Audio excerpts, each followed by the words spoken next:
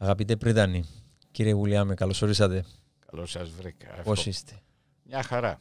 Εύχομαι υγεία να έχουμε όλοι. Βέβαια. Και όλα γίνονται. Σε τέτοιους καιρούς, το πιο σημαντικό νομίζω είναι η υγεία, έτσι. Βέβαια. Το λέγαμε παλιότερα ως ευχή, περισσότερο ως ένα είδος πλατωνικού ευχολογίου.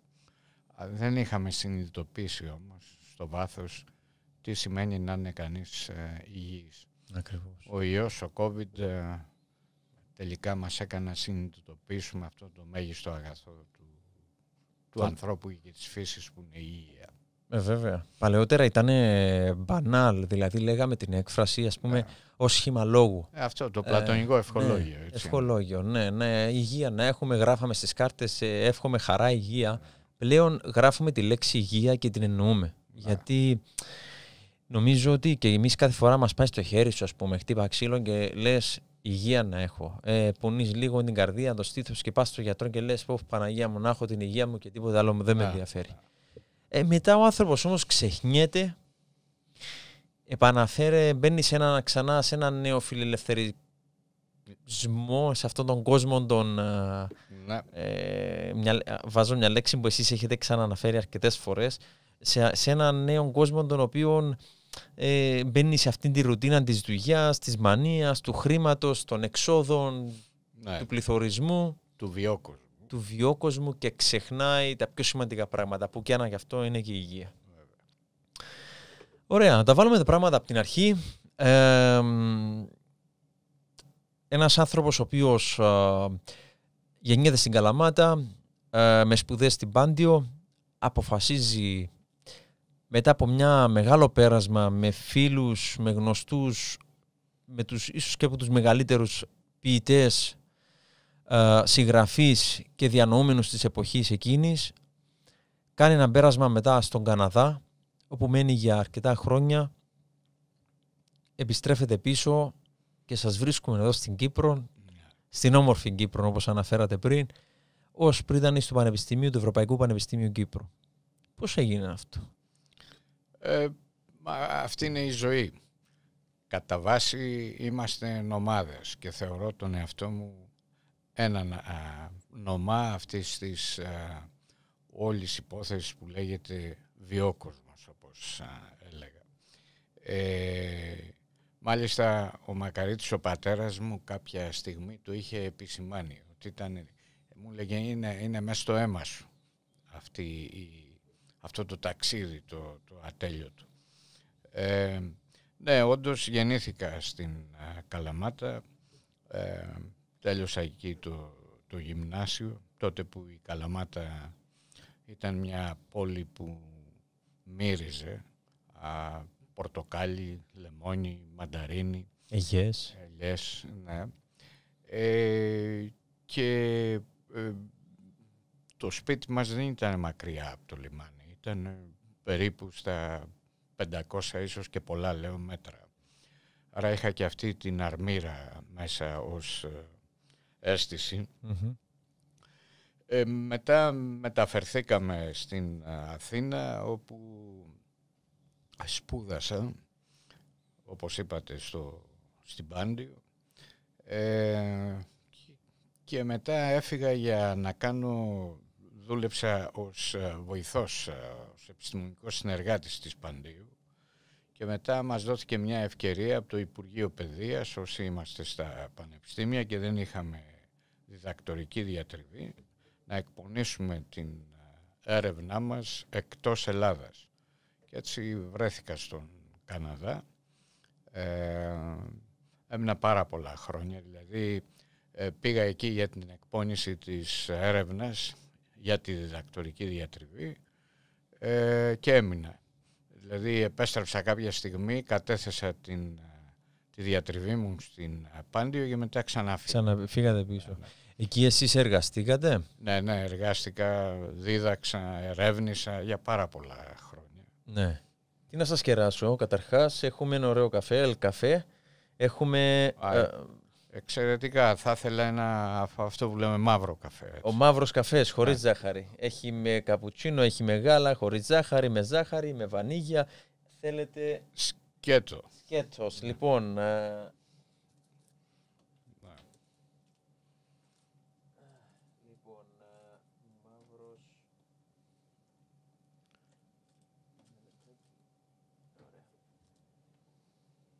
Εγώ θα πάρω.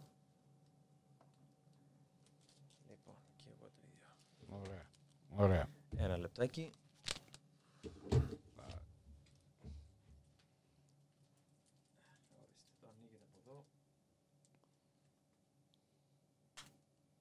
Ωραία, τον βάζω εδώ. Ναι, το βάζετε εκεί. Στην υγεία σας. Στην υγεία σας. Ναι. Και μετά, βέβαια, μετά από πολλά χρόνια γνώρισα και τη σύζυγο που είναι Κύπρια, από την κατεχόμενη Μόρφου, και η αγάπη, ο έρωτας με οδήγησε από τον Καναδά στην Κύπρο. Ερωτικός μετανάστης. Ερωτικός μετανάστης που λέμε, ναι. Και δεν το μετανιώσετε, αγαπάτε την Κύπρο.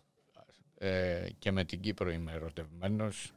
Ένα πανέμορφο νησί, με ανθρώπους έτσι που είναι ζεστοί άνθρωποι, με συναίσθημα.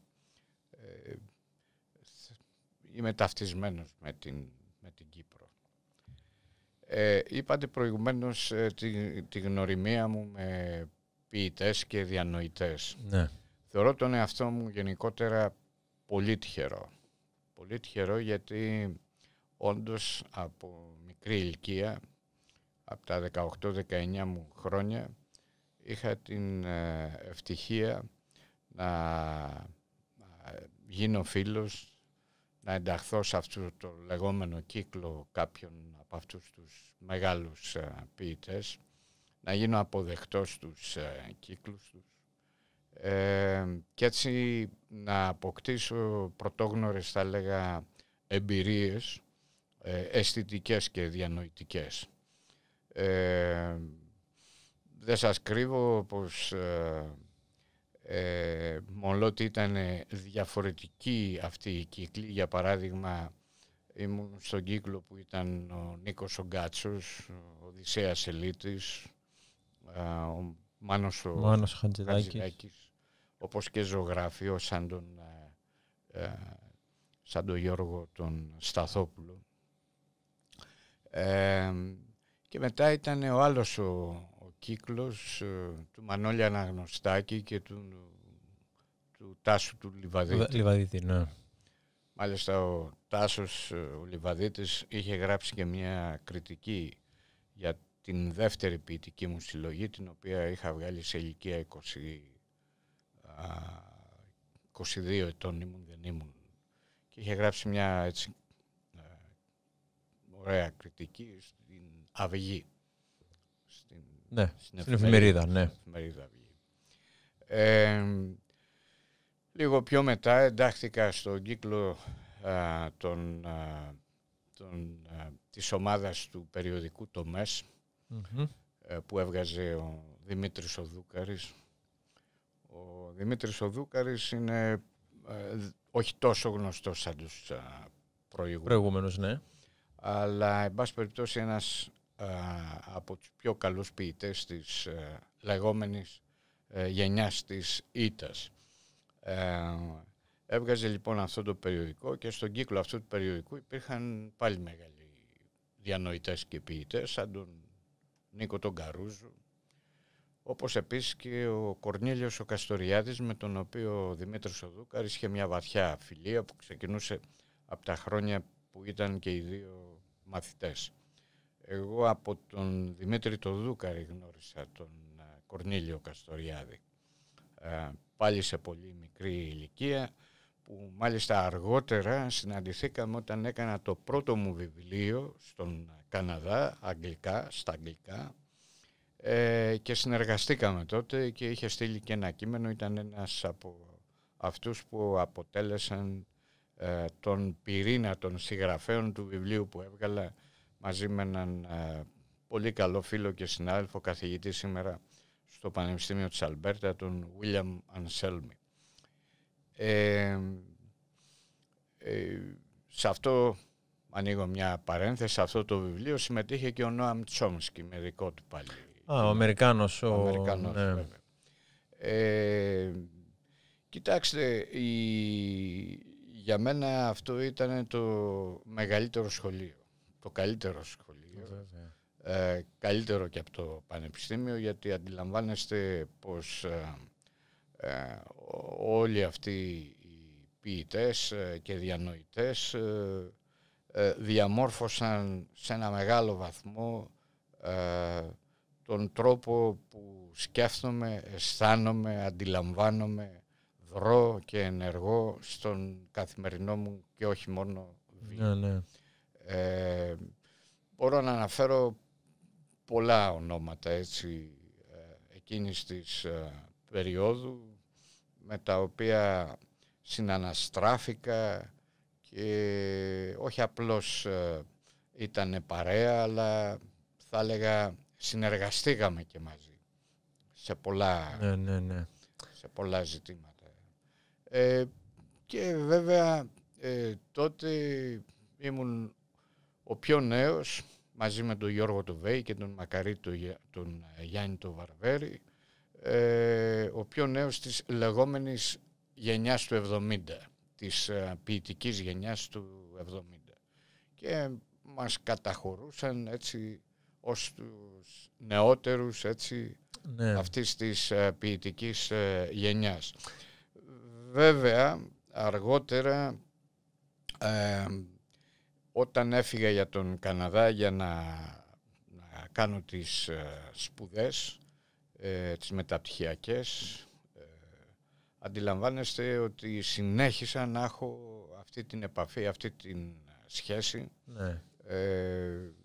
είτε τηλεφωνικά είτε με αλληλογραφία, επιστολικά, να το πούμε. Δεν ήταν τότε η επικοινωνία όπως είναι σήμερα με κομπιούτερ. Εν πάση περιπτώσει, δόθηκα και στην επιστήμη, όχι μόνο στη λογοτεχνία και στην ποίηση. Δόθηκα και στην επιστήμη.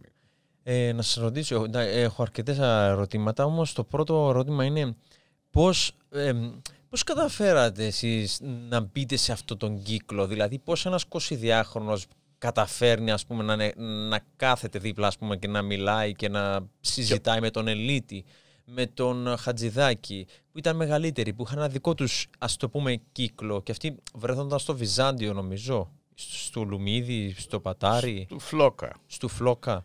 Εντάξει, είχα μία σχέση, κάπως θα έλεγα και μακρινή συγγένειας, και με τον Νίκο τον Κάτσο. Δηλαδή την ευθύνη την είχε περισσότερο ο Νίκος ο Γκάτσος για αυτή τη διασύνδεση. Όταν πρωτογνώρισα και τον Ελίτη και τους υπόλοιπους που αναφέρατε, δεν ήμουν 22 χρονών, ήμουν 19 ετών. 19 ετών. Βεβαίως, ναι. Παιδάκι. Παιδί. Και μάλιστα θυμάμαι μια σκηνή που τη θυμάμαι έτσι έντονα, όταν ρώτησε τον Οδυσσέα τον Ελίτη τι εννοεί σε ένα του ποίημα, σε ένα του στίχο. Με κοίταξε έτσι, όχι περίεργα, αλλά με εκείνο το ύφος που είχε ο Ελίτης, που μπορούσε, εγώ τουλάχιστον τότε που τον πρωτογνώρισα, με ψάρωσε που λέμε έτσι. Μου είπε, και εγώ θα ψαρώνω. Ναι, μου είπε, και μάλιστα δεν με είπε Κώστα, με είπε Κωνσταντίνε. Έτσι. Κωνσταντίνε, έχεις διαβάσει Αναξίμανδρο? Προφανώς ο Γκάτσος του είπε. Τον αρχαίο, τον. Ναι. Προφανώς ο Νίκος ο Γκάτσος του είχε πει ότι έχουμε να κάνουμε με ένα νέο, ο οποίος είναι στις μαρξιστικές και τα λοιπά. Οπότε μου βάλε αυτή την... Σου βάλε εργασία. Μου βάλε εργασία. Δεν σας κρύβω ότι αυτό με προβλημάτισε έντονα. Και έσπευσα, βυθίστηκα θα έλεγα, στην αρχαία ελληνική φιλοσοφία περισσότερο. Δηλαδή αγνοούσα εκείνη την περίοδο των τον αναξίμανο. Ναι. Αλλά αυτό που μου έκανε ο Ελίτης ήταν μεγαδώρο. Γιατί... Σε στείλε πίσω. Ακριβώς, στις ρίζες. Ναι. Λοιπόν, και ανακάλυψα πάρα πολλά πράγματα και έκανα και διασυνδέσεις πλέον των μονοπατιών της σκέψης. Είτε αυτή ήταν ελληνική διαχρονική σκέψη από την αρχαία ελληνική φιλοσοφία. Ξέρετε, η ελληνική φιλοσοφία δεν είναι ενιαία, έτσι, έχει πολλές διαστάσεις. Ιδιαίτερα όμως αυτή η διάσταση των Πυθαγόριων ή των Αναξίμανδρου και τα λοιπά ήταν συγκλονιστική και αποκαλυπτική για μένα. Και αυτό με βοήθησε στη ζωή μου πάρα πολύ. Με βοήθησε στη ζωή μου και σαν άτομο, σαν πολίτη, αλλά με βοήθησε και σαν διανοητή. Και φυσικά βοήθησε και τη δουλειά μου, την ποιητική δουλειά. Βρέθηκε η απάντηση? Η απάντηση, ο Ηλίτης ποτέ δεν ήθελε να εξηγεί τι ακριβώς εννοεί εδώ ή εκεί. Και ήταν φυσικό, βέβαια, ένα παιδί στην ηλικία όπως ήμουν εγώ, να θέσει ένα ερώτημα όταν έβλεπε αυτόν τον μέγα ποιητή. Εντάξει, με τον Νίκο τον Γκάτσο ήμουν εξοικειωμένος. Γιατί υπήρχε συγγένεια. Υπήρχε ένα είδος, ναι. Και αργότερα, όταν έδωσα κάποια ποίηματά μου, πολύ αργότερα, τα έδωσα στον Γιώργο το Σταθόπουλο για να τα διαβάσει και να ερεθιστεί, έτσι ώστε να κάνει τις εικόνες για τα, λεγόταν η συλλογή, είχα δώσει τον τίτλο «Νευρασθενικά Τοπία». Αυτός, χωρίς να με ρωτήσει, τα έδωσε στον Μάνο το Χατζιδάκη. Και κάποια στιγμή μου τηλεφώνησε ο Χατζιδάκης και μου είπε την απόφασή του, ότι ήθελε δηλαδή να τα συμπεριλάβει στο Μουσικό Αύγουστο. Ο Μουσικός Αύγουστος ήταν ένα εξαιρετικό διεθνές φεστιβάλ που φέρνε τη σφραγίδα του Μάνου του Χατζιδάκη. Ήταν ένα πολύπτυχο πολιτισμού. Παρουσιαζόταν όχι μόνο ποίηση, στην προκειμένη περίπτωση από τις παλιότερες γενιές, από τη γενιά του 30, παρουσίαζε την ποίηση του Οδυσσέα Ελίτη, του Νίκου του Γκάτσου και του Νίκου του Εγκονόπουλου στο Μουσικό Αύγουστο του 1981 στο Ηράκλειο της Κρήτης. Και από την νεότερη γενιά είχε επιλέξει τα νευρασθενικά τοπία, τα δικά μου δηλαδή, ως οπτικοακουστική παρουσίαση σε σκηνοθεσία της Άννας της Κεσίσογλου, και είχε ζητήσει την άδεια και του Νικόλα Πιοβάνη, αυτού του μεγάλου Ιταλού συνθέτη που έχει κάνει μουσική για τις ταινίες των αδερφών Μπελόκιο, του Μπερτολούτσι έχει κάνει επίσης μουσική, ο οποίος ήταν εκεί στο Μουσικό Αύγουστο. Και παρουσιάστηκε αυτό στο Κούλε, στο Ηράκλειο. Εκτός από την ποίηση παρουσίαζε κινηματογράφο, μουσική, είχε φέρει εκεί τον Μακαρίτη τον Πιατσόλα. Εσείς που έχετε και σχέση, και εσείς είστε ένας νομάς εξ όσων έχω καταλάβει, έχετε κάνει πολλά ταξίδια. Η Λατινική Αμερική σφίζει έτσι από τους ήχους του Πιατσόλα, και όχι μόνο. Έτσι, Πιατσόλα είναι μια μεγάλη είναι μια με τεράστια μορφή. Βέβαια. Εκεί λοιπόν ήταν εκεί ο Βασίλης ο Βασιλικός και εν πάση περιπτώσει, όπως το είπα, ένα πολύπτυχο πολιτισμού.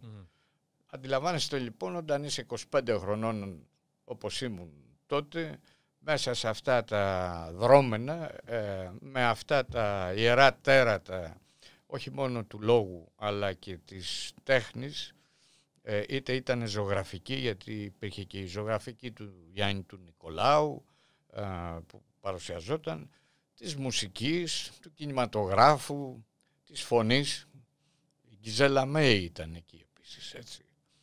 Αντιλαμβάνεστε τι εμπειρίες αντλούσα, τις οποίες ακόμα έτσι τις κουβαλάω, τις έχω. Ναι, δεν προλαβαίνει το μυαλό να τα δεχτεί, βέβαια, πιστεύω, τόσα βέβαια, πολλά. Βέβαια.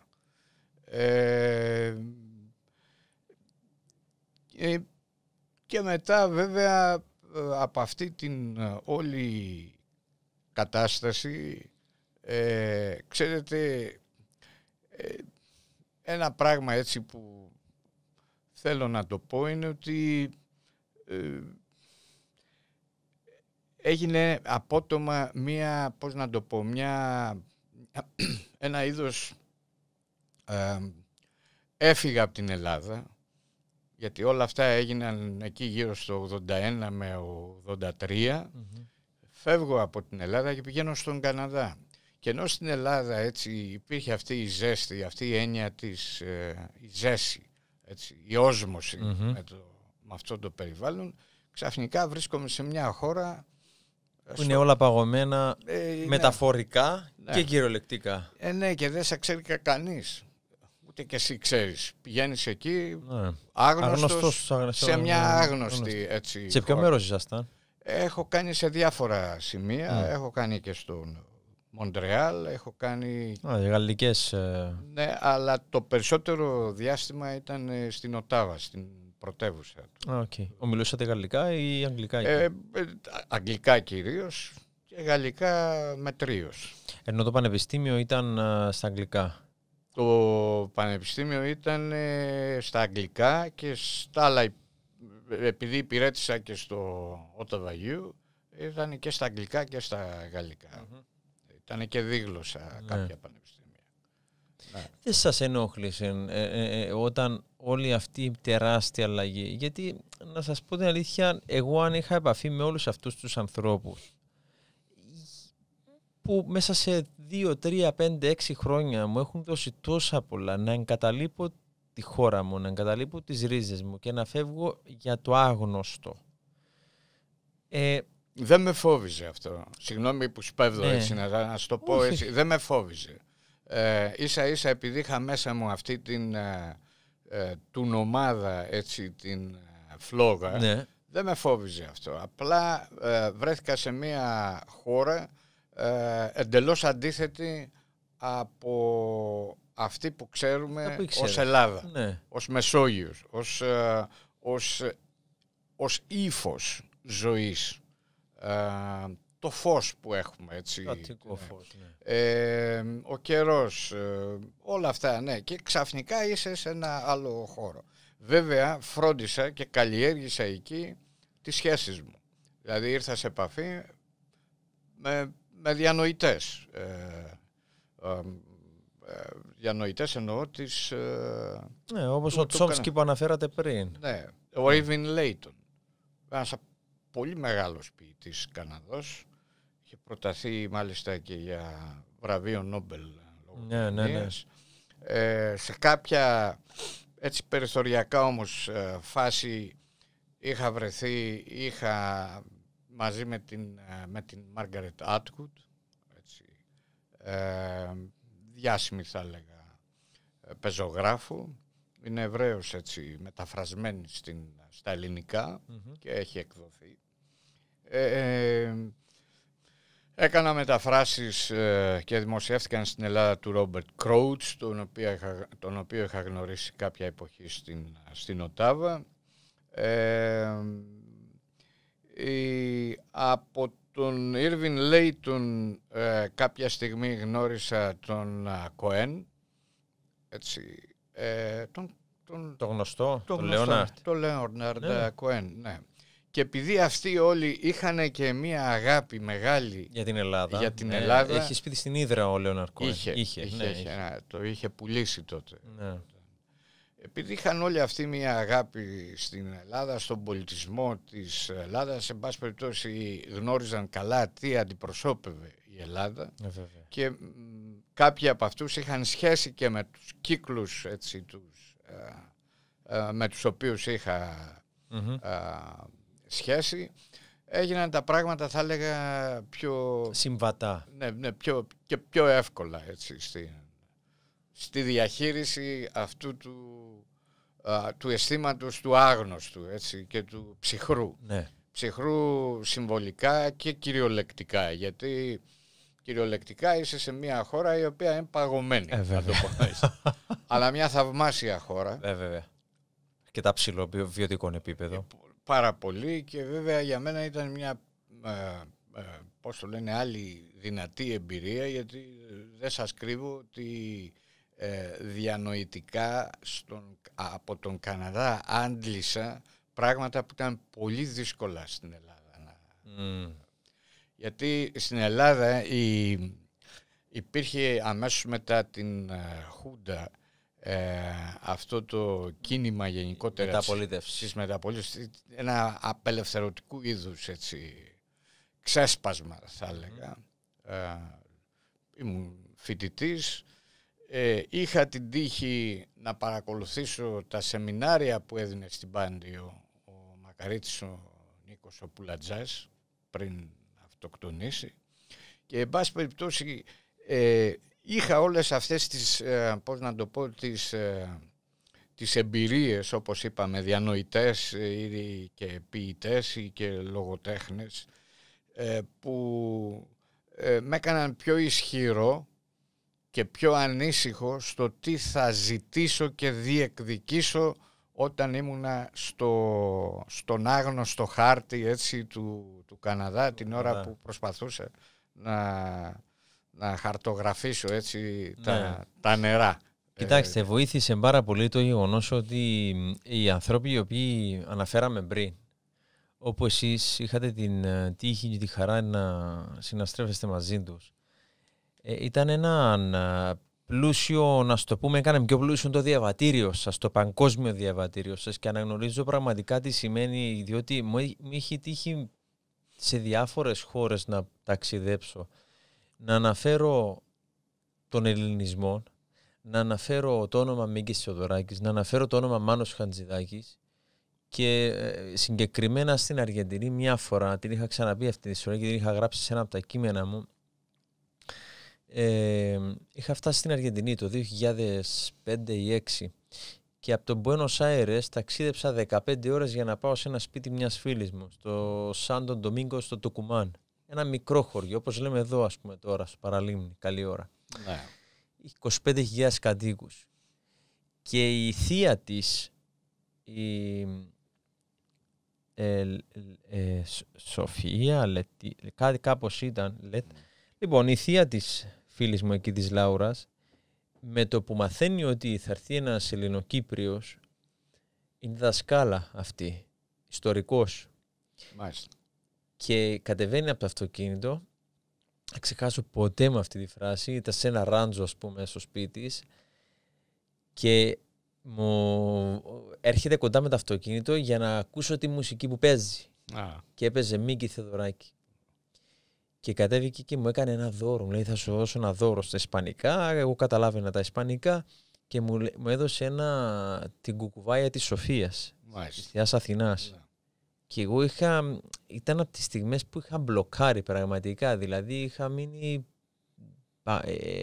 έμεινα εκεί και την έβλεπα και λέω, κοίταξε πόση αγάπη, πόση λατρεία ήθελε αυτή η γυναίκα να μου δείξει, ότι ξέρεις, αναγνωρίζουμε εμείς αυτούς τους ανθρώπους, αυτούς τους Έλληνες που έχουν δώσει τόσα και πόσα πολλά και για σας και για τον πλανήτη, γενικά για τον άνθρωπο. Αυτό που λέτε είναι χαρακτηριστικό και χαίρομαι έτσι όπως το έχετε θέσει. Ένα πράγμα το οποίο το κουβεντιάζουμε αλλά δεν το συνειδητοποιούμε πολλές φορές. Δεν συνειδητοποιούμε αυτή τη δυναμική που κουβαλά ο ελληνισμός, έχοντας αυτό το κεκτημένο, αν μπορώ να το ονομάσω έτσι, του αρχαιοελληνικού πολιτισμού. Αρκεί να μην μας πιάσει ένα είδος αρχαιοπληξίας. Και το λέω αυτό επειδή έχω υπόψη μου ότι σε πολλούς λειτουργεί αρχαιόπληκτα αυτή η υπόθεση, η κατάσταση, και καταλήγει πολλές φορές ή απολύγει πολλές φορές σε ένα είδος kitsch. Και φαίνεται αυτό έντονα. κανείς όταν βρεθεί εκτός Ελλάδας ή και εντός της Ελλάδας θα διαπιστώσει πως υπάρχουν κάποιοι κύκλοι οι οποίοι εκμεταλλεύονται την αρχαία ελληνική διαχρονία με έναν τρόπο απαράδεκτο, θα έλεγα. Και βέβαια στρεβλώνοντας και την αισθητική του ελληνικού κάλους αλλά και τη σκέψη. Έτσι. Γι' αυτό μιλάω για kitsch. Εν πάση περιπτώσει, αυτό που αναφέρεται είναι και συγκινητικό ταυτόχρονα. Το έχω ζήσει και εγώ. Το έχω ζήσει και εγώ και στη Λατινική Αμερική, στο Περού συγκεκριμένα. Πανέμορφη χώρα. Ναι. Και είναι συγκινητικό να βλέπεις κόσμο όχι ιδιαίτερα καλλιεργημένο, να έχει όμως γνώση αυτής της Ελλάδας. Ναι. Και βέβαια, δεν σας κρύβω, η χώρα που με έχει συγκινήσει πάρα πολύ είναι η αμέσως μεγάλη, μετά την Ελλάδα η μεγάλη μου αγάπη, είναι η Κίνα. Γιατί στην Κίνα, όταν τελικά τους λες ότι είσαι Έλληνας, αμέσως ακούς μια φράση, λέει «Σελά», η Σιλά. Σιλά είναι Ελλάδα. Η Ελλάδα. Ναι. Έτσι δεν είναι Greece, έτσι. Ναι. Αλλά προσέξτε, στα αρχαία είναι Σελάς. Έτσι είναι το Σέλας και έχει, από εκεί προέρχεται η ρίζα, έτσι, το ετυμολογικό. Και τώρα για κάποιον ο οποίος είναι γλωσσολόγος μπορεί να κάνει τους σχετικούς, θα έλεγα, παραλληλισμούς. Ναι. Συνειρμούς. Ναι. Ταυτοποιήσεις. Ναι, αλλά οι Κινέζοι θεωρούν ότι η Κίνα και η Ελλάδα αποτελούν τους δύο πυλώνες για τον παγκόσμιο πολιτισμό. Αυτό το είπε πολύ ωραία το 2019, το Νοέμβρη, ο σημερινός πρόεδρος της Κίνας, ο πρόεδρος Σι. Επισκέφθηκε λοιπόν την Ελλάδα, είχε μια συνάντηση. Ήταν μόλις βγήκε ο Μητσοτάκης. Όχι, δεν είχε βγει νομίζω ακόμα. Δεν νομίζω πως όχι. Ναι. Ήταν το Νοέμβρη του 2019. Ενδεχομένως, μπορεί να έχετε και δίκιο. Οι συναντήσεις όμως που έκανε ο πρόεδρος της Κίνας ήταν με τον τότε πρόεδρο της Ελληνικής Δημοκρατίας, τον κύριο Προκόπη Παυλόπουλο. Okay. Και επειδή ο Παυλόπουλος είναι και ένας διανοητής, δεν είναι απλώς ένας καθηγητής, έτσι, και έχει αυτό το στοιχείο του αναστοχασμού μέσα του, μπόρεσε να βρει πάρα πολλά κοινά σημεία με τον πρόεδρο της Κίνας, τον Σι. Σπέβδω εδώ να πω, για να ενισχύσω αυτό που λέμε, ότι πριν φτάσει στην Αθήνα στις 10 του Νοέμβρη, εάν δεν με απατά η μνήμη μου, ο πρόεδρος Σι δημοσιεύει ένα πολύ σημαντικό κείμενο στην εφημερίδα Καθημερινή των Αθηνών, της Ελλάδας. Mm-hmm. Και σε αυτό το κείμενο αναδεικνύει τα κοινά στοιχεία της φιλοσοφικής πολιτικής σκέψης της αρχαίας Κίνας με την αρχαία Ελλάδα και καταλήγει μεταξύ άλλων στην αγάπη που είχε ο Νίκος ο Καζαντζάκης για την Κίνα. Τελειώνει δηλαδή περίπου το κείμενό του με τον Νίκο Καζαντζάκη. Βέβαια, ο Νίκος ο Καζαντζάκης, όπως ξέρετε, έχει γράψει διάφορα ταξιδιωτικά μεταξύ άλλων βιβλία. Και για την Κύπρο έχει γράψει. Αίγυπτος, Κύπρο, και είχε πει στη γυναίκα του ότι θα ήθελε να πάνε να μείνουν οριστικά στην Κίνα. Αλλά δεν πρόλαβε και πέθανε στη Γαλλία, όπως ξέρετε. Λοιπόν, μας συνδέουν πολλά με την Κίνα. Μάλιστα τελευταία προλόγησα και το βιβλίο ενός πολύ σημαντικού διανοητή, καθηγητή, θεωρείται στην Κίνα ως ο μεταρρυθμιστής του εκπαιδευτικού συστήματος της Κίνας, ο Σιόγκ. Μεταφράστηκε το βιβλίο του στην Ελλάδα από τις εκδόσεις Καστανιώτη. βάζοντας τα ζητήματα της εκπαίδευσης και της αρχαίας κινέζικης σκέψης και κάνοντας αυτού του είδους τις διασταυρώσεις, έτσι. Είναι και πολύ καλός μου φίλος και μου ζήτησε να το προλογίσω, έτσι, και με χαρά το έκανα αυτό. Θέλω να πω με λίγα λόγια ότι και η αρχαία αλλά και η σύγχρονη ελληνική διανόηση, κυρίως σε ό,τι αφορά τον Μίκη τον Θεοδωράκη και τον Μάνο τον Χατζιδάκη, αν μιλάμε για τέχνες, είναι γνωστές, είναι σημεοφόροι, είναι οι πολιτισμικοί μας διπλωμάτες, η διπλωματία, να το πω έτσι. Ακριβώς. Αυτό λοιπόν, ακριβώς. Δηλαδή βρίσκεσαι σε ένα απίθανο σημείο, όπως ξέρετε, της Κίνας, έχετε ταξιδέψει, ξέρετε πώς είναι. Και μιλάς και αναφέρεσαι στον Μίκη, στον Μάνο, και είναι ιδιαίτερα ο Μίκης ο Θεοδωράκης είναι, θα έλεγα, παγκόσμια Ακριβώς. Είναι παγκόσμια γνωστός, και ξέρετε, είναι το μεγαλύτερο περιουσιακό στοιχείο της σύγχρονης Ελλάδας. Και πολλές φορές λέω ότι αν αυτός ο άνθρωπος... Ζωντανή ιστορία. Και ο Θεός να του δίνει χρόνια και να τον έχουμε όσο γίνεται, όσο περισσότερο, διότι μόνο και μόνο η ύπαρξή του είναι τεράστια σημασίας για την νεότερη Ελλάδα. Και οι παρεμβάσεις που κάνει. Αν το επιτρέπει κάποτε, και η υγεία του. Και βλέπεις ότι είναι αγωνιστής. Ένα γράμμα που θα δώσει μπορεί να αλλάξει τις μισές σκέψεις των ανθρώπων. Βέβαια. Και έχει επηρεάσει αρκετούς ανθρώπους και πάντα τον ενδιαφέρει. Θα μπορούσε ουσιαστικά να πάρει σύνταξη από όλα και να πει: εγώ θα καθίσω πάνω στο θρύλο μου, θα καθίσω πάνω στο όνομα μου πλέον. Δεν είναι αυτός ο Μίκης, είναι ενεργός πάντως. Ναι, είναι ενεργός, είναι ένας επαναστάτης. Αυτός ο άνθρωπος είναι επαναστάτης από πριν γεννηθεί. Και δεν είναι τυχαία η όλη του ιστορία και δράση. Και δυστυχώς θα πρέπει η σύγχρονη Ελλάδα, η Ελλάδα του 2020 και μετά, να βρει νέους Θεοδωράκηδες, νέους Χατζιδάκιες, νέους Γκάτσους. Ναι. Και άλλους τόσους. Κοιτάξτε, υπάρχει ένας, θα έλεγα, έντινη τρόπο πολιτισμικός οργασμός, όχι όμως τόσο σε επίπεδο μουσικής, όσο σε επίπεδο εικαστικών τεχνών στην Ελλάδα. Εκείνο το οποίο απουσιάζει από την Ελλάδα, από το ελληνικό κράτος, από την ελληνική πολιτεία, είναι μια συγκροτημένη και συγκεκριμένη και μεθοδική και συστηματική πολιτική, πολιτισμική πολιτική.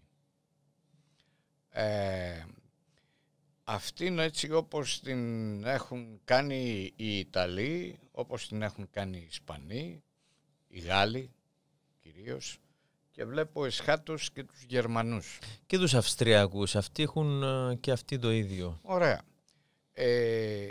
Δεν έχω δει όμως μια ολιστική πολιτισμική στρατηγική από πλευράς της Ελλάδας. Και όταν γίνεται κάτι, απευθύνεται κυρίως στο εσωτερικό. Ναι. Είναι ελάχιστα τα πράγματα που γίνονται. Για παράδειγμα, δεν υπάρχει συγκροτημένη δουλειά, ελάχιστα γίνονται και γίνονται και αποσπασματικά. Στο να βγάλει του συγγραφείς της, στις μεταφράσεις. Δεν είναι ομαδικότητα, είναι περισσότερο ατομική προσπάθεια κάποτε. Και ατομική, ναι. Ή των εκδοτικών οίκων. Ή κάποιων εκδοτικών οίκων, όχι βέβαια όλων, έτσι, κάποιων εκδοτικών οίκων. Αλλά δεν υπάρχει συγκροτημένη... Εμείς δεν κεφαλαιοποιούμε, όπως και εδώ στην Κύπρο. Δεν κεφαλαιοποιούμε τον πολιτισμό. Αυτό είναι ένα τεράστιο ζήτημα, τεράστιο πρόβλημα. Γιατί ο πολιτισμός είναι καταλυτικός παράγοντας να σε καταλάβει ο άλλος. Γιατί ο άλλος σε καταλαβαίνει όταν έχεις αυτή την οικουμενική διάσταση. Όταν δηλαδή δεν έχεις μέσα σου το ρήμα αποκλείω. όταν συμπεριλαμβάνεις, όταν συνδημιουργείς, και αυτό έχει τελικά, αυτό έχουν πολλά στοιχεία της ελληνικής τέχνης, της ποίησης, της λογοτεχνίας γενικότερα ή της μουσικής. Για σκεφτείτε τι έχει κάνει ο Μίκης. Έτσι, το μπόλιασμα που έχει κάνει με ποιητές όπως, ξέρω εγώ, στη Λατινική Αμερική, τον Νερούδα. Ναι, και στην Κούβα και στο, πώς λέμε, το Κάντο Χενεράλ. Ακριβώς. Ναι. Αυτό το μπόλιασμα, αυτό όταν τελικά είσαι ανοιχτός στον άλλο και δεν τον αποκλείεις επειδή θεωρείς τον εαυτό σου προνομιούχα τάξη ή προνομιούχα. Βέβαια. Αυτό εννοώ. Εννοώ δηλαδή ο ελληνισμός είναι οικουμενισμός, γιατί οι αξίες που κουβαλάει μέσα από τη διαλεκτική όλη των σκέψεων και των σχολών σκέψης έχει επηρεάσει τις επιστήμες, τη φιλοσοφία, τον τρόπο που τελικά λειτουργούμε ως συστήματα πολιτικά, δημοκρατικά και άλλος πώς. Καταλαβαίνετε λοιπόν, όταν έχεις αυτή την ιστορία και προϊστορία πίσω σου και μπορείς να μεταδώσεις αυτή την οικουμενικότητα και διαχρονικότητα των αξιών, του ήθους, του ύφους, της αισθητικής, μπορείς τον άλλον να τον φέρεις μαζί σου. Και μέσα από αυτή την όσμωση να φτιάξεις και κάτι καινούριο. Κάτι νέο, κάτι καινούριο. Ακριβώς, όπως έχει κάνει. Ακριβώς. Ξέρετε, έβλεπα παλαιότερα ένα ντοκιμαντέρ για το ρεμπέτικο, για το ελληνικό ρεμπέτικο τραγούδι και έλεγαν ότι αρκετοί γύρω στη δεκαετία του 60 στην Αθήνα και συγκεκριμένα εκεί στο μπαρ του Μάριου, λέει, που ήταν αρκετοί ρεμπέτες, συχνογύριζαν εκεί, ξέρω εγώ, και άκουγαν, λέει, για δύο μουσικοσυνθέτες. Ναι. Ένα το λένε Θεοδωράκη, τον άλλο το λένε Χατζιδάκη. Ο Θεοδωράκης και ο Χατζιδάκης είναι αυτοί που ανακάλυψαν τι σημαίνει λαϊκό τραγούδι. Λαϊκό τραγούδι δεν είναι το λαϊκό τραγούδι, δηλαδή ο Καζαντζίδης. Λαϊκό τραγούδι είναι αυτό που εκφράζει τον λαό. Και εκεί ξεκίνησαν να παντρεύουν και πάντρεψαν τον Μανώλη Χιώτη μαζί με η Συμφωνική Ορχήστρα. Εκεί πάντρεψαν το ρεμπέτικο τραγούδι μαζί με το νεότερο τραγούδι. Είναι λαϊκή συμφωνία. Αυτά ακριβώς. Που έχει κάνει το άξιον εστί είναι μια τέτοια. Ήταν ένα σύμπλεγμα όλων μαζί. Αυτό το έχω ονομάσει, όπως ακούσατε, όσμωση. Αυτή η όσμωση δεν έχει να κάνει μόνο με τη δική μας, ας την πούμε έτσι, μουσική ιστορία. Έχει να κάνει με την ίδια μας την ιστορία και με τις διασταυρώσεις που έχει κάνει η ιστορία και όχι μόνο στη μουσική, έτσι, σε κάθε, θα έλεγα, σε κάθε είδος τέχνης. Το πρόβλημα, επαναλαμβάνω, είναι στο ότι δεν έχουμε συγκροτημένη, ολιστική, πολιτισμική πολιτική. Αυτό είναι ένα ζήτημα, τεράστιο ζήτημα. Ιδιαίτερα στον 21ο αιώνα, που είναι ένας αιώνας συνεχών αλλαγών, συνεχών κρίσεων. Δεν είναι μία η κρίση, δεν είναι οικονομική, καπιταλιστική μόνο η κρίση, είναι και κρίση αξιών, έτσι. Εδώ η πανδημία ανέδειξε πλήστα όσα προβλήματα, ζητήματα έχουμε και ως ανθρωπότητα, αλλά και ως πόλεις και ως πολίτες, έτσι. Σε κάθε περίπτωση η δύναμη είναι, κατά την ταπεινή μου γνώμη, ο πολιτισμός. Και βέβαια αυτός ο πολιτισμός δεν μπορεί να είναι, όπως είπα, κάτι το στατικό. Δηλαδή φέρνω κάτι από το παρελθόν και το αναπαράγω το εξοραίζω, το καλοπίζω, χωρίς να σκέφτομαι πώς μπορώ να αντλήσω από το σήμερα, έτσι, με βάση τις ρίζες που έχω, κάτι καινούριο, κάτι ανατρεπτικό του συμβατικού τρόπου, είτε σκέψης, είτε ζωής, είτε αισθητικής. Αυτό είναι το ζητούμενο. Είστε αισιόδοξος για το αύριο σε θέματα πολιτισμού για την Ελλάδα? Θεωρείτε ότι θα υπάρξει κάτι αντίστοιχο όλων αυτών που συζητούσαμε πριν, μιας χρυσής εποχής? Δεν είμαι αισιόδοξος και θα σας πω γιατί δεν είμαι αισιόδοξος. Γιατί η Ελλάδα, όπως και η Κύπρος και πολλές χώρες θα έλεγα, αλλά αφού με ρωτάτε για την Ελλάδα και κατ' επέκταση επειδή ζούμε και στην Κύπρο, είμαστε βαθιά αλωτριωμένοι. Βαθύτατα αλωτριωμένοι. Δηλαδή? Ξέρετε, η αλωτρίωση είναι ένα είδος καρκινώματος. Δεν μπορούμε να σκεφτούμε συλλογικά. Δεν μπορούμε να σκεφτούμε ανθρωποκεντρικά. Σκεφτόμαστε μέσα από ένα είδος κτητικού ατομικισμού. Παράγοντας εγώ. Έτσι, ακριβώς. Μπαίνουν τα μικροσυμφέροντα. Σκεφτόμαστε συνεχώς την τσέπη μας. Δεν διεκδικούμε το αυτονόητο. Εύκολα παγιδευόμαστε και αυτοπαγιδευόμαστε. Ξέρετε, κάποια στιγμή στην αρχαία Αθήνα ο Σόλωνας, μιλώντας στους συμπολίτες του, τους Αθηναίους, τους έλεγε ότι συνέχεια στρέφεστε κατά του Δία και δεν σκέφτεστε τη δικιά σας τη βλακεία. Και σήμερα το λέμε. Δηλαδή, πολύ εύκολα να κατηγορήσουμε, να κατηγορήσεις, ας πούμε, το Α ή τον Α, αλλά ποτέ δεν σκέφτεσαι τι έχει κάνει εσύ. Βέβαια. Γι' αυτό και βλέπετε αυτού του είδους τα προβλήματα. Είπα προηγουμένως ή χρησιμοποίησα το ρήμα παγιδεύομαστε ή αυτοπαγιδευόμαστε. Αλλά αυτό υπήρχε πάντοτε όμως. Σαφώς. Είναι μέρος της ανθρώπινης ιστορίας και θα έλεγα κωμωδίας. Κυρίως στην Ελλάδα. Δηλαδή είναι κάποια στοιχεία που έχουν κάποιοι λαοί, ριζοσπαστικά, στερεότυπα, ναι. Κάποια στερεότυπα, όπως έχουν οι Κινέζοι κάποια στερεότυπα. Εμείς έχουμε κάποια στερεότυπα. Δεν ξέρω αν είναι θέμα στερεοτύπων. Είναι θέμα ότι είμαστε, πώς θα το πω, φυλακισμένοι στην ίδια μας τη βαρύτητα. Πέστε το στο ιστορικό μας παρελθόν.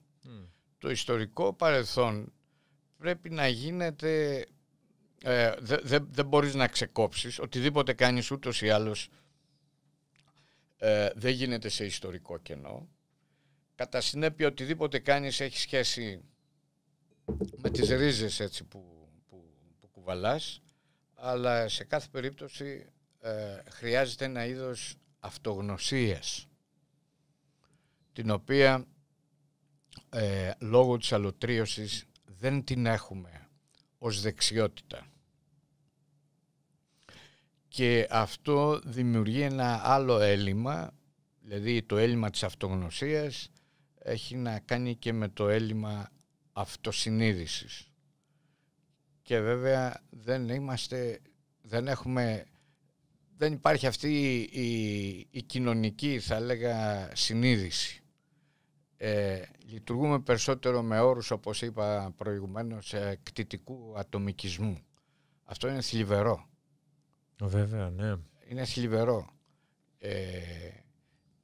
Εκείνο που με φοβίζει περισσότερο, γιατί ξεκινήσαμε τη συζήτηση από το ερώτημα που θέσατε αν είμαι αισιόδοξος και είπα είμαι απαισιόδοξος, είναι το γεγονός ότι δεν έχουμε αξιακά πρότυπα. Να το πω αλλιώς, αυτά τα αξιακά πρότυπα που έχουμε είναι χρησιμοθυρικά, είναι εργαλειακά. Δεν δημιουργούμε, ας πούμε, το αξιακό πρότυπο στην αρχαία Αθήνα ήταν η δημοκρατία. Να το πω έτσι. Ήταν, ξέρω εγώ, η ευδαιμονία. Ποιο είναι το αξιακό πρότυπο στη σημερινή Ελλάδα ή στη σημερινή Κύπρο? Εδώ από το πρωί μέχρι το βράδυ κουβεντιάζουμε, είτε είμαστε στην Ελλάδα είτε στην Κύπρο, για τη διαφθορά. Όχι ότι δεν υπήρχε διαφθορά στην αρχαία Αθήνα ή στην αρχαία Θήβα ή στην Κόρινθο ή στην Σπάρτη. Υπήρχε. Αλλά υπήρχε και σχετική νομοθεσία η οποία όριζε, καθόριζε και τιμωρούσε. Εμείς δυστυχώς έχουμε ένα σύστημα το οποίο τελικά από το οποίο σύστημα απουσιάζει η τιμωρία. Ξέρετε, στην αρχαία τραγωδία, στα αρχαία κείμενα, βλέπει κανείς το θέμα της ύβρης. Για σκεφτείτε το Σοφοκλή, τον Εσχύλο, τον Ευρυπίδη. Τι διδάσκουν αυτές οι τραγωδίες σε μας? Ακόμα και ο Αριστοφάνης στις κωμωδίες του, το θέμα της ύβρης είναι, πώς να το πω, κυρίαρχο στοιχείο. Αναφέρεται πάρα πολύ συχνά. Ακριβώς, διαπερνά όλη την κοινωνική και πολιτική ζωή. Έτσι, είτε αφορά αυτή η πολιτική και κοινωνική ζωή την Αθήνα, τη Σπάρτη, την Κόρινθο, τη Θήβα, τη Μεγαλόπολη, τις Ιωνικές πόλεις. Έτσι. Εμείς λοιπόν οφείλουμε, επειδή έχουμε αυτή την πλούσια ιστορία, αυτή την παρακαταθήκη που μας άφησαν οι αρχαίοι, είτε είναι φιλοσοφία, είτε είναι τέχνη, είτε είναι τραγωδία, είτε είναι ποίηση, να την μετουσιώσουμε, να την μετασχηματίσουμε σε κάτι νέο, να μάθουμε από εκεί. Έχουμε μάθει, μαθαίνουμε. Το πολύ πολύ να είμαστε καταναλωτές κάποιων παραστάσεων που γίνονται στην Επίταυρο. Και μέχρι εκεί. Αν λοιπόν εμείς θέλουμε να διαδραματίσουμε ένα σοβαρό ανθρωποκεντρικό ρόλο σήμερα στην Ευρώπη ή στον κόσμο όλο, πρέπει τελικά να ανακαλύψουμε πάλι ποιοι εμείς οι ίδιοι είμαστε, τη σχέση μας που έχουμε με αυτά τα αξιακά προτάγματα και πώς αυτά μπορούν να μετασχηματιστούν σε μια μετανθρώπινη κοινωνία όπως διαμορφώνονται από αυτόν τον λεγόμενο ψηφιακό διαφωτισμό. Ναι. Σήμερα. Φοβάμαι όμως ότι ακόμα και το εκπαιδευτικό μας σύστημα, είτε είναι πρωτοβάθμιας, είτε δευτεροβάθμιας, είτε τριτοβάθμιας εκπαίδευσης, λειτουργεί με αυτά τα χαρακτηριστικά που σας είπα προηγουμένως. Εργαλειακά και χρησιμοθυρικά. Δεν φτιάχνεις κοινωνία η οποία από το πρωί μέχρι το βράδυ σκέφτεται πώς θα γεμίσει την τσέπη της. Σωστό, ναι. Ξέρετε, εγώ πάντα πίστευα στα πρότυπα, δηλαδή πίστευα ότι κάποιοι ανθρώποι αναπεριόδους, κάποιοι ανθρώποι σε κάθε εποχή είναι αυτοί οι στυλοβάτες οι οποίοι αλλάζουν το ρου της ιστορίας. Κάποτε για καλό, κάποτε για κακό. Να πάρουμε όμως αυτούς που αλλάξαν για καλό, κυρίως στην Ελλάδα. Βλέπω ότι όταν παρουσιάστηκαν ανθρώποι οι οποίοι είχαν ηγεμονία σε οτιδήποτε ασχοληθήκαν, δηλαδή μπορεί να ήταν, ας πούμε, στη ζωγραφική, ξέρω εγώ, ο τάδε, στην ποίηση ο τάδε, στη μουσική ο τάδε, ας πούμε. Εκεί άλλαξαν και παρέσυραν και μετέφεραν μαζί τους το κύμα της τότε εποχής. Εγώ θεωρώ ότι η νεότερη Ελλάδα χρειάζεται ένα επαναστατικό κύμα το οποίο θα επαναφέρει πίσω όλα αυτά που εσείς αναφέρατε πριν. Δηλαδή, αν περιμένουμε από την κρατική μηχανή που ονομάζεται, είτε είναι στην παιδεία, είτε που αυτοί απλά εξυπηρετούν. Αυτοί απλά υπάρχουν. Εγώ θεωρώ ότι η σύγχρονη Ελλάδα χρειάζεται ανθρώπους, νέους ανθρώπους, νέο αίμα, που αυτοί θα είναι οι επαναστάτες του μέλλοντος. Οι νέοι Θεοδωράκηδες και οι νέοι. Κοιτάξτε, το σκεπτικό σας έχει βάση. Αυτό που αναφέρατε αφορά κυρίως την περίοδο τη μεταπολεμική περίοδο. Έτσι. Αφορά δηλαδή τη δεκαετία 50, κυρίως του 60. Το 60 και μετά. Ναι. Αυτό που δεν είχε τότε η Ελλάδα ήταν μια δημοκρατική κοινωνία. Ήταν μια χώρα η οποία κατά βάση λειτουργούσε με ένα είδος αυταρχισμού, απολυταρχικό. Μιλάτε πριν τη Χούντα, επί Βασιλείας. Ναι. Και η Χούντα ήρθε και έδεσε όλες αυτές τις απολυταρχικές μορφές. Ναι. Άρα στη μεταπολίτευση έπρεπε η Ελλάδα να βρει το δρόμο της με έναν τρόπο, θα έλεγα, κοινωνικά δημοκρατικό, οικονομικά δημοκρατικό, πολιτισμικά δημοκρατικό. Το πολιτισμικά δημοκρατικό μετατράπηκε δυστυχώς σε λαϊκισμό. Και βέβαια αυτός ο λαϊκισμός από το πολιτισμικό πέρασε και στις υπόλοιπες πολιτικές ή και οικονομικές διαστάσεις. Δηλαδή εμφανίστηκαν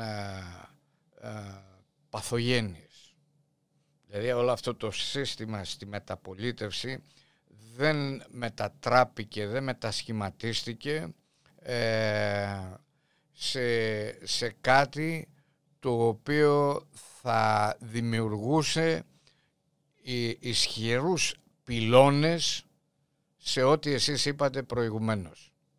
Για μια Ελλάδα έτσι, που θα ήταν και σημείο αναφοράς, είτε πολιτισμικό, είτε πολιτικό, είτε οικονομικό. Και αυτό επειδή, επαναλαμβάνω, κυριάρχησε ο λαϊκισμός. Από εκεί και πέρα, επειδή αναφέρατε τα ονόματα του Μίκη, έτσι, και του Μάνου, και σήμερα υπάρχουν ισχυρές προσωπικότητες. Καμία αντίρρηση. Αλλά η εποχή μας δεν είναι αυτή που μπορεί να αντέξει τις μεγάλες προσωπικότητες. Έχετε δίκιο σε αυτό. Έτσι, είναι μια διαφορετική εποχή. Το ίδιο μπορεί κανείς μουτάντης, τηρουμένου των αναλογιών, να πει και για την πολιτική. Δηλαδή, ο ηγέτης του 21ου αιώνα, ο ηγέτης του 2025, να το πω έτσι σχηματικά, ή 30, δεν έχει τα χαρακτηριστικά γνωρίσματα του ηγέτη του 1960 ή του 1955 ή του 1975 ή και του 1985. Δηλαδή αν βγει κάποιος, ας πούμε, και πει αυτά που λέγαμε παλαιότερα. Ναι, δηλαδή αρχίσει, ας πούμε, να φοράει το κουστούμι του Ανδρέα του Παπανδρέου ή του Κώστα του Καραμαλή. Ναι. Θα ηχήσαν έτσι... θα τον πάρουμε τα... Ναι, και πήγε να γίνει κάποια στιγμή κάτι τέτοιο. Ας μην πούμε έτσι στην ονοματολογία. Πήγε να γίνει κάπως έτσι. Λοιπόν, δεν είναι, δηλαδή η εποχή μας έχει εντελώς διαφορετικά χαρακτηριστικά, τα οποία δεν ευνοούν, ας πούμε, τέτοιου είδους προσωπικότητες έτσι όπως τις είπατε. Κοιτάξτε, υπάρχουν εξαιρετικοί ποιητές, υπάρχουν εξαιρετικοί ζωγράφοι, εξαιρετικοί λογοτέχνες, να το πούμε έτσι, εξαιρετική πολιτική, εξαιρετική μουσική, αλλά κανείς από αυτούς δεν μπορεί να κάνει τη διαφορά. Μιλάμε για μοναδικότητες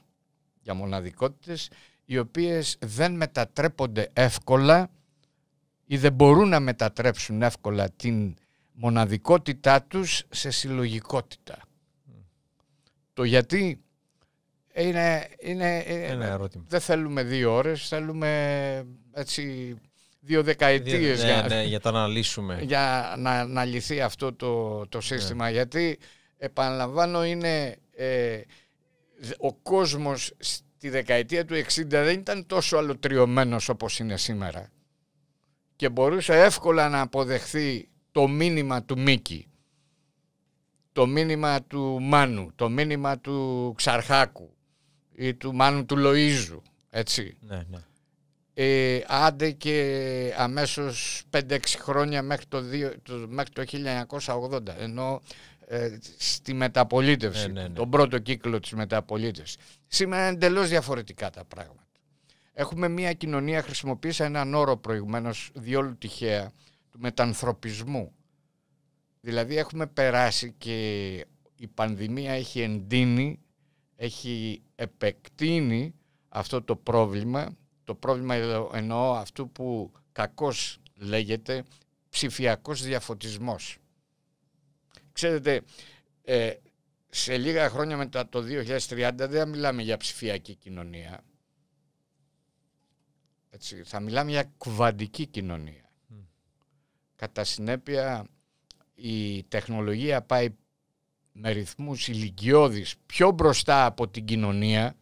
Η κοινωνία δεν μπορεί να μυρικάσει ό,τι ακριβώς συμβαίνει σε επίπεδο τεχνολογίας, σε σημείο που ο άνθρωπος χάνει την ιδιοπροσωπία του ως άνθρωπος, έτσι, παρακολουθεί ως θεατής τα γεγονότα, τα πάντα πλέον, είμαστε καταναλωτές, έτσι, του θεάματος. Ναι. Υπάρχει αυτό το φαντασμαγορικό, το βλέπουμε, έτσι. Και πού καταλήγουμε? Καταλήγουμε στο γεγονός ότι δεν μπορείς να βρεις εύκολα πλέον συλλογικότητες. Μοναδικότητες μπορεί να βρεις. Σας είπα και προηγουμένως, έτσι.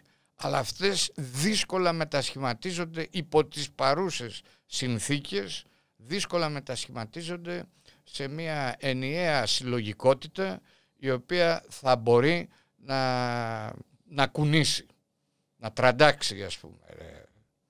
Δέστε τι έγινε στις κυπριακές εκλογές. Τις πρόσφατες. Ναι. Δέστε τι έγινε. Εγώ αμφιβάλλω αν οι ίδιοι οι πολιτικοί κατάλαβαν, ας πούμε, τι έχει γίνει. Ούτε λένε ότι πήρανε μήνυμα, δεν έχουν πάρει κανένα μήνυμα. Ο κόσμος λέει ότι έδωσε μήνυμα, αλλά αμφιβάλλω αν τελικά έχει καταλάβει τι μήνυμα έδωσε. Λοιπόν, έχουν ευθύνη, γιατί πολλές φορές αναγκάζομαι και το λέω έτσι, σε ένα σημείο ευθαρσός.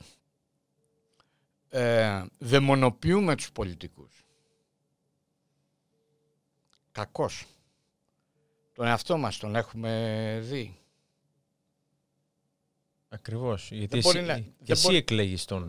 Δεν μπορεί να ζητάμε, ας πούμε, το αδιανόητο, το αδύνατο, όταν εμείς δεν έχουμε καταλάβει, έτσι, τι συμβαίνει σε εμάς τους ίδιους, και αν τελικά οτιδήποτε κάνουμε το κάνουμε για να θεραπεύσουμε τα δικά μας, το δικό μας κτητικό ατομικισμό, που συνδέεται, ας πούμε, με τον νεποτισμό, που συνδέεται με την οικογενειοκρατία, ο νεποτισμός, που συνδέεται με τα μικροσυφέροντά μας, με τις μικροανασφάλειές μας, με το πελατειακό κράτος, με το κομματικό κράτος και ούτω καθεξής. Ξέρετε, πολύ ορθά το θέσατε ότι δαιμονοποιούμε τους πολιτικούς. Όμως, αρκετές φορές πρέπει να καταλάβουμε ότι όλη η πολιτική, της κάθε χώρας, είναι ένα κομμάτι του λαού. Δεν είναι ότι φύτρωσαν μια μέρα εκεί. Όχι, δεν είναι ξένα στοιχεία. Εκλέγηκαν μέσω δημοκρατικής, μέσω του λαού. Ο λαός επέλεξε ποιοι θα είναι αυτοί. Εγώ πολλές φορές τους λέω, σταματήστε να κατηγοράτε τους αστυνομικούς, τους καθηγητές, τους πολιτικούς, τους ιερείς, αυτοί είναι εμείς. Είναι η κοινωνία μας. Δεν σας είπα προηγουμένως για το Σόλωνα. Τι είπε ο Σόλωνας? Ακριβώς. Μην δείχνετε συνέχεια το Δία. Βέβαια. Ο Σόλωνας μάλιστα ήταν πιο καυστικός. Μίλησε για βλακεία. Τη δική σας τη βλακεία, έλεγε ο Σόλωνας στους αρχαίους Αθηναίους. Τι είπατε? Παραξύβρη. Ναι. Αυτό, δηλαδή, ένα λεπτό. Εάν τελικά εγώ από το πρωί μέχρι το βράδυ, ας πούμε, λέω, βρίζω και την ίδια ώρα, ας πούμε, αυτόν που βρίζω πάω και τον στηρίζω, έτσι, τι σημαίνει? Είναι πώς να το πω, έχει σχέση με την... Εσύ τι έχεις κάνει γι' αυτό? Εσύ σαν άνθρωπος που κατηγορείς... Αυτό ακριβώς είναι το ερώτημα και πάμε στη βάση του θέματος. Δηλαδή, τι κοινωνία είμαστε, τι κοινωνία θέλουμε. Το τι κοινωνία θέλουμε εξαρτάται από το τι κοινωνία είμαστε. Για να διαμορφώσεις αυτή την δεν θα έλεγα έτσι, την ουτοπία του 21ου αιώνα, δεν θα την πω ουτοπία, αλλά τουλάχιστον να είναι λειτουργική αυτή προς το συμφέρον όλων, χρειάζονται να γίνουν τομές. Θα σας πω ένα παράδειγμα. Ποτέ στην ανθρώπινη ιστορία δεν βιώνει το ανθρώπινο γένος τις ανισότητες όπως τις βιώνουμε σήμερα. Δέστε την παιδική εργασία. Δέστε τη φτωχοποίηση των κοινωνιών. Εδώ στην Κύπρο είμαστε 199, κοντά 200.000 κόσμος κάτω από το όριο της φτώχειας. 22,3% του κυπριακού πληθυσμού. Έχουμε συνειδητοποιήσει τι σημαίνει αυτό? Βλέπετε να γίνεται συζήτηση πάνω σε αυτό το ζήτημα? Λοιπόν, πώς τελικά εμείς θα φτιάξουμε ή πώς περιμένουμε τελικά να καλλιεργηθεί αυτή η κοινωνία που να ανταποκρίνεται σε αυτές τη δημοκρατική συλλογικότητα που είπα. Πάση περιπτώσει, είναι και θέμα βαθύτερο, θα έλεγα, είναι θέμα αρμονίας. Με το Μίκη Θεοδωράκη πριν από 3 χρόνια βγάλαμε ένα βιβλίο μαζί, γράψαμε ένα βιβλίο μαζί, τη διαλεκτική, το λέμε Στη Διαλεκτική της Αρμονίας. Λοιπόν, κάναμε μια συζήτηση και μετά έγινε μια ανάλυση. Αποτυπώνεται και η συζήτηση και η ανάλυση σε αυτό το βιβλίο. Και μιλάμε εκεί για αυτό το θέμα της μοναδικότητας. Επειδή πολύ εύστοχα το θέσατε σε προηγούμενο ερώτημα, έτσι, αν υπάρχει ο κόσμος, παραλαμβάνω, ο κάθε ένας από εμάς είναι μια μοναδικότητα, αλλά αυτή η μοναδικότητα πρέπει να μετασχηματιστεί, πρέπει να μετατραπεί σε ένα είδος συλλογικής αρμονίας που δεν θα κυριαρχεί το κακό ή το πνεύμα του κακού. Ας σας πω ένα παράδειγμα, επειδή μιλάμε για το πνεύμα του κακού και επειδή σε λίγες μέρες θα βιώσουμε και στην Κύπρο θα βιώσουμε, ας περιπτώσει θα θυμηθούμε την εισβολή. Λοιπόν, πριν από λίγες μέρες έγινε στις Βρυξέλλες η σύνοδος του ΝΑΤΟ και βγάλανε ένα κείμενο, σύνοδος 2030. Τι λέει το ΝΑΤΟ? Είναι ένα πολεμικό κείμενο. Μας ξαναβάζει πάλι στο δρόμο του ψυχρού πολέμου.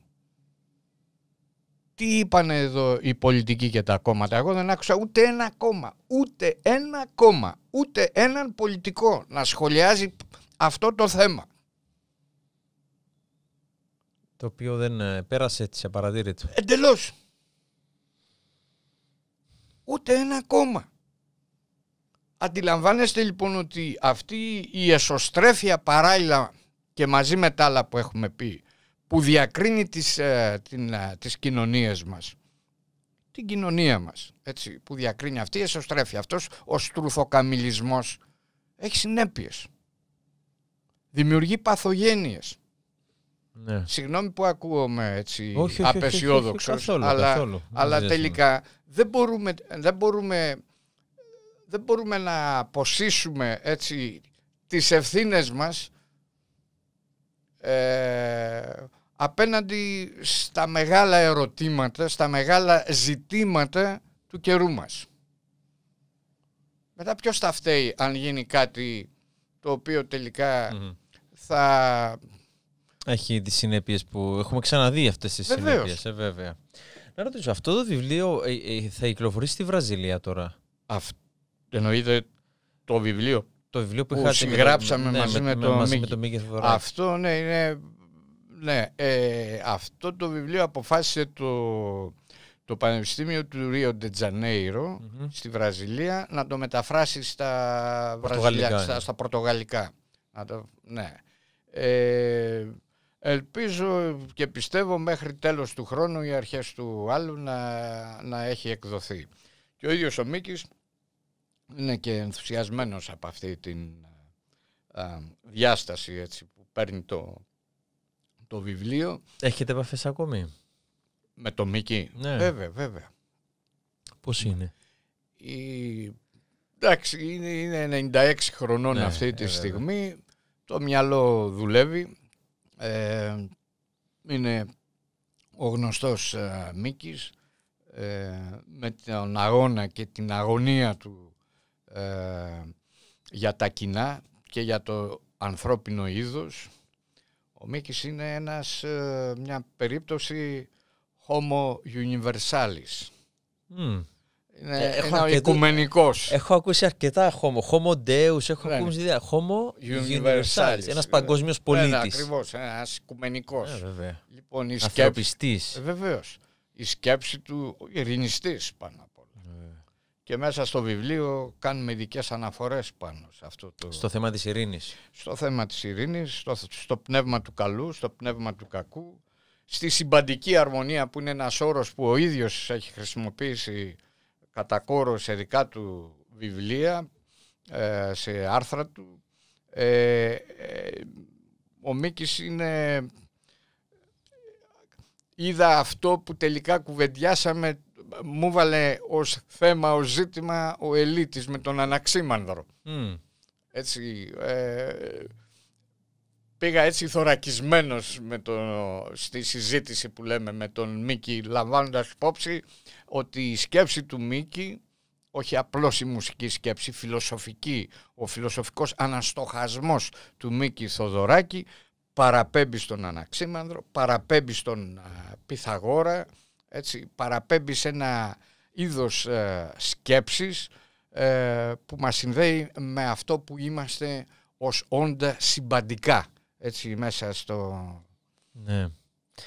Κρατάω μια αναφορά από το βιβλίο του που λέει «Τα στοιχεία της ειρήνης και του πολιτισμού αποτελούν πάντοτε τις ενοποιητικές δυνάμεις για την επιβίωση του ανθρώπινου είδους». Αυτό είναι ακριβώς που λέμε. Και νομίζω αυτό, έτσι, ναι, για να καταλάβει και κάποιος περί τίνος είναι αυτό το βιβλίο, το οποίο υπάρχει στην Κύπρο κάπου. Υπάρχει, ναι. Μπορεί να το βρει στα μεγάλα βιβλιοπωλεία. Μπορεί να το βρει. Ωραία. Στη Διαλεκτική της Αρμονίας το έχει εκδώσει ο Γκούντεμπεργκ. Έχει κάνει μια καταπληκτική δουλειά ο Γκούντεμπεργκ.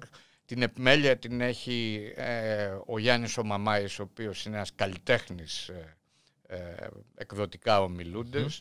Μιλάμε για υψηλή τέχνη εκδοτική. Δεν είναι το βιβλίο δεν είναι ένα χαρτί, να το πω έτσι, ένας πολτός ξύλου που έγινε χαρτί. Δεν είναι ένα κενό χαρτί. Δεν είναι ένα κενό χαρτί. Θέλει ολόκληρη, θέλει μεράκι, θέλει δουλειά, θέλει αγάπη, θέλει γνώση αισθητική. Αυτή τη δουλειά την κάνει πολύ ωραία ο φίλος μου ο Γιάννης ο Μαμάης και γενικά οι άνθρωποι του Γκούντεμπεργκ και ο Γιώργος ο Δαρδανός και ο Κώστας ο Δαρδανός, ο γιος του Γιώργου. Ναι. Κάνουν εκπληκτικές εκδόσεις, θα έλεγα. Και γενικά πήραν αυτό το βιβλίο. Έχει και μια καλή φιλία χρόνια τώρα, από τη δεκαετία του 60, ο Γιώργος ο Δαρδανός με τον Μίκη το Θεοδωράκη.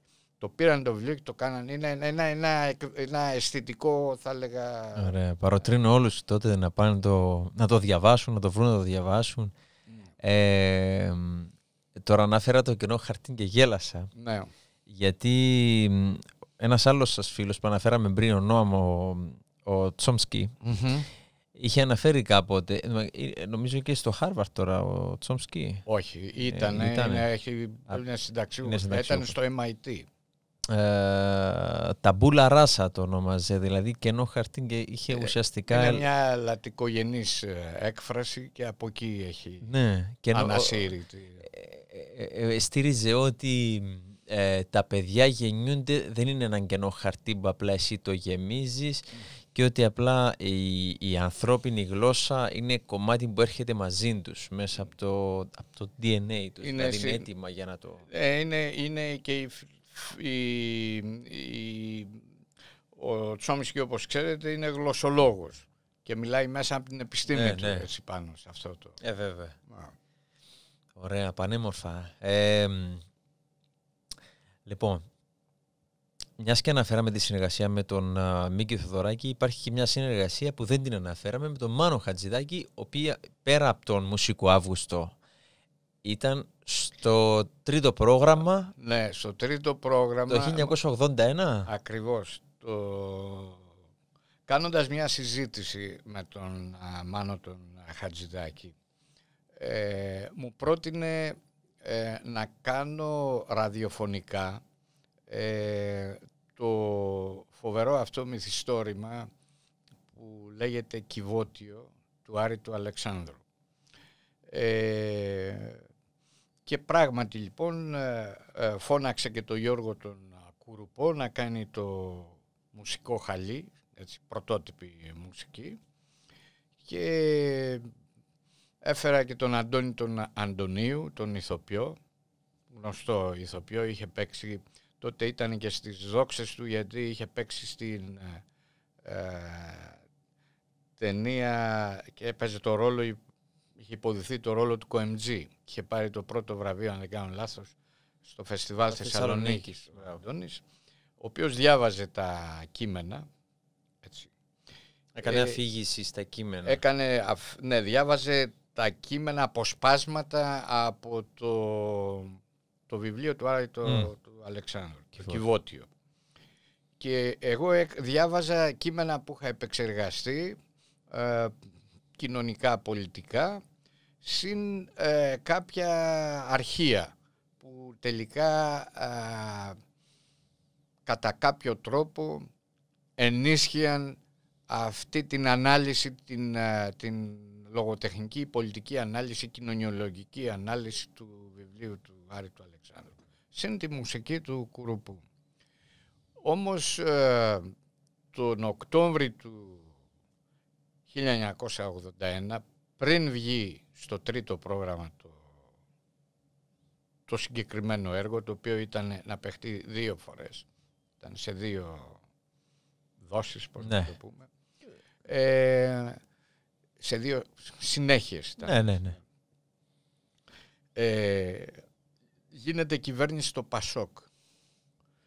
Και ο Μάνος αποχωρεί από τη διεύθυνση του Τρίτου Προγράμματος και συγκροτείται τότε ένα είδος, αν θυμάμαι καλά, πενταμελούς επιτροπής, που ήταν συντονιστική αυτή η επιτροπή. Μεταξύ αυτών είχε κάποιο έτσι ρόλο πιο η Ελένη Καραΐνδρου, η γνωστή, η οποία με πλησίασε και μου είπε ότι θα έπρεπε να κάνω κάποιες περικοπές στο έργο, όχι για λόγους διάρκειας, αλλά για... Λογοκρισία. Εγώ θα την έλεγα, αλλά δεν φοβάμαι να το πω. Ήταν ένα είδος λογοκρισίας. Υπήρχε επέμβαση στο λόγο. Υπήρχε επέμβαση στο λόγο, ναι. Άρα μου λέει θα έπρεπε να το κόψω και να βάλω και την υπογραφή μου. Το οποίο δεν το έκανα. Το έκανε η Επιτροπή και εν πάση περιπτώσει βγήκε... Παρά τη θέλησή σας. Παρά τη θέλησή μου, ναι. Δεν έβαλα υπογραφή εγώ. Λοιπόν, βγήκε η εκπομπή έτσι όπως βγήκε. Και βέβαια όταν το είπα στον Μάνο πώς έγινε η κατάσταση, ξεμάνει. Και μίλησε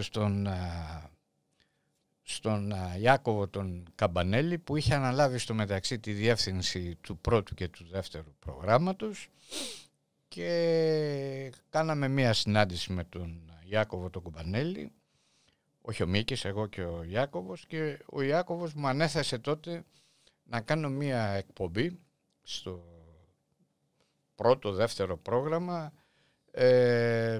Η εκπομπή μου λεγόταν «Μεγεθύνσεις» και μου είπε ο Ιάκωβος, κάνε ό,τι θέλεις, πες ό,τι θέλεις, δεν πρόκειται να σε σταματήσει κανένας. Αντιλαμβάνεσαι, τότε για μένα ήταν δώρο αυτό, γιατί δεν σας κρύβω, είχα πάθει ένα σοκ όταν έγινε αυτό με το Κιβώτιο του Άρη Αλεξάνδρου στο τρίτο πρόγραμμα. Φανταστείτε, ο Μάνος ήταν ανοιχτός και οι υπόλοιποι θέλανε να κάνουν αυτό που έγινε αργότερα. Εν πάση περιπτώσει, το θέμα ήταν ότι η οξύνια του Ιάκωβου του Καμπανέλη και η βοήθεια με βοήθησαν να μπορώ να γράφω ή να λέω αυτά που ήθελα σε αυτή την εκπομπή μεγεθύνσης. Και μετά μου ανέθεσε και μια άλλη εκπομπή που είχε σχέση, αυτή η εκπομπή, η άλλη εκπομπή, με πρόσωπα τα οποία οδηγήθηκαν στην ιστορία λόγω των θέσεών τους ή των γραπτών τους στην πυρά. Έτσι.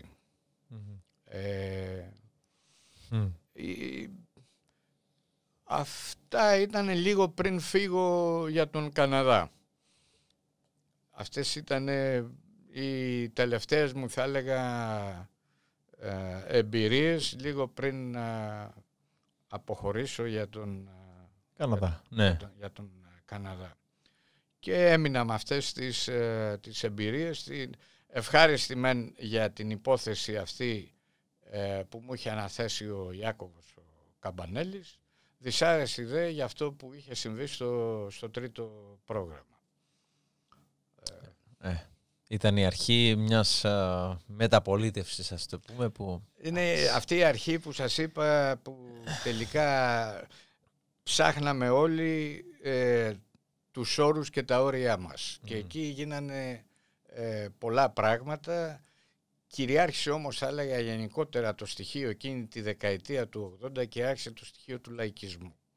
Και συνεχίζει αυτό το στοιχείο. Να τολμήσω να βάλω και τον νεοφιλελευθερισμό μέσα. Ο νεοφιλελευθερισμός έγινε κυρίαρχος από το 90 και μετά. Παντός είδους νεοφιλελευθερισμός. Αν και πλέον δεν το χρησιμοποιούν, αλλά εγώ το βάζω. Είναι ο πολιτικός βραχίωνας του καπιταλισμού. Ο νεοφιλελευθερισμός. Γι' αυτό το ανάφερα, γιατί όλοι γνωρίζουμε ότι στη δεκαετία του 90, εντάξει, εδραιώθηκε, το καταλάβαμε, αλλά από τη δεκαετία του 80 ξεκίνησε να παρουσιάζεται αυτή η μεγαλομανία, αυτή η... Δεν ξέρω, εγώ το Πασόκ το συνδυάζω, το Πασόκ της δεκαετίας του 80 και μετά, με μια εποχή... Αυτό έγινε, αυτό που περιγράφεται, ο λαϊκισμός θωρακίστηκε στη δεκαετία του 80. Δημιουργήθηκαν συνθήκες πρωτόγνωρες. Κοιτάξτε, στη μεταπολίτευση έχουμε κάποιες σημαντικές, σημαδιακές, θα έλεγα, εξελίξεις. Πρώτα απ' όλα ο Κωνσταντίνος Καραμαλής, ο παλαιότερος, έτσι, νομιμοποιεί το Κομμουνιστικό Κόμμα. Έπειτα έχουμε την ανάδειξη στην κυβέρνηση του Πασόκ το 1981, που στη συνέχεια γίνεται και όχι απλώς παίρνει την κυβέρνηση, έχει και την εξουσία. Κοιτάξτε, όπως έλεγε και ο Λένιν, πρέπει να διακρίνουμε άλλο κυβέρνηση, άλλο εξουσία. Δεν σημαίνει κάποιος αν έχει την κυβέρνηση έχει και την εξουσία. Ακριβώς. Είναι δύο διαφορετικά πράγματα. Ναι. Το Πασόκ κατόρθωσε να πάρει την κυβέρνηση και στη συνέχεια να πάρει και την εξουσία. Δημιούργησε νέα τζάκια, τα οποία τα είδαμε πολύ καλύτερα στην εποχή του Σιμίτη. Ναι. Εκεί νομιμοποιήθηκε η διαφθορά. Μάλλον δεν το λέγα έτσι μόνο νομιμοποιήθηκε, θα εξυγχρονίστηκε η διαφθορά. Πήραν άλλες διαστάσεις. Ολοκληρώθηκε. Ναι, γίνανε σημεία και τέρατα. Εκεί λοιπόν αρχίζει ένα είδος μετά επιδειξιομανίας. Αρχίζει δηλαδή η Ελλάδα το λαϊκισμό να τον μετατρέπει και σε επιδεικτική κατανάλωση. Και σε δηλαδή, τρόπο ζωής. Ακριβώς. Είχε περάσει πλέον. Δηλαδή ο άλλος αγόραζε κάποιο είδος ακριβό, όπως λέμε στην κοινή γλώσσα Brad, έτσι, αγόραζε για να ανέβει κοινωνικό στάτους. Το οποίο λειτουργεί και σήμερα. Σαφώς. Βέβαια. Εδώ στην πατρίδα μας, εδώ στην Κύπρο. Εγώ ξέρω ανθρώπους που έχουν γίνει άνθρωποι αλλάζοντας αυτοκίνητο. Ναι, ακριβώς. Έχουν περισσότερους φίλους τώρα. Να. Ή νομίζουν ότι έχουν περισσότερους φίλους. Ή νομίζουν. Ακριβώς. Βλέπετε λοιπόν ότι υπάρχει μια μετάλλαξη, και η μετάλλαξη δεν αφορά μόνο την ίδια την κοινωνία, αφορά και την ίδια την πολιτική. Γιατί ο νεοφιλελευθερισμός έφερε και πολλά παρελκόμενα, έτσι, πολλές παθογένειες. Έτσι. Αλλά για να μπορέσει όμως ο νεοφιλελευθερισμός να γίνει αποδεκτός, θα έπρεπε να φτιάσει ισχυρά δίκτυα κάτω από τη βάση. Ολόκληρα δίκτυα δημιουργήθηκαν εκείνη την περίοδο. Βέβαια, είναι εξαγώγημο είδος. Εγώ έχω ονομάσει σε ένα από τα βιβλία μου όλη αυτή την ιστορία, την ονομάζω οργανική κυριαρχία. Οργανική κυριαρχία, τι εννοώ οργανική κυριαρχία? Έχουμε ένα είδος πλέον επιβολής μέσα από πολιτικές που επιβάλλονται από υπερεθνικούς οργανισμούς στις χώρες. Έτσι, τι είναι αυτή, ας πούμε, οργανισμός? Οργανισμός, ξέρω εγώ, όπως είναι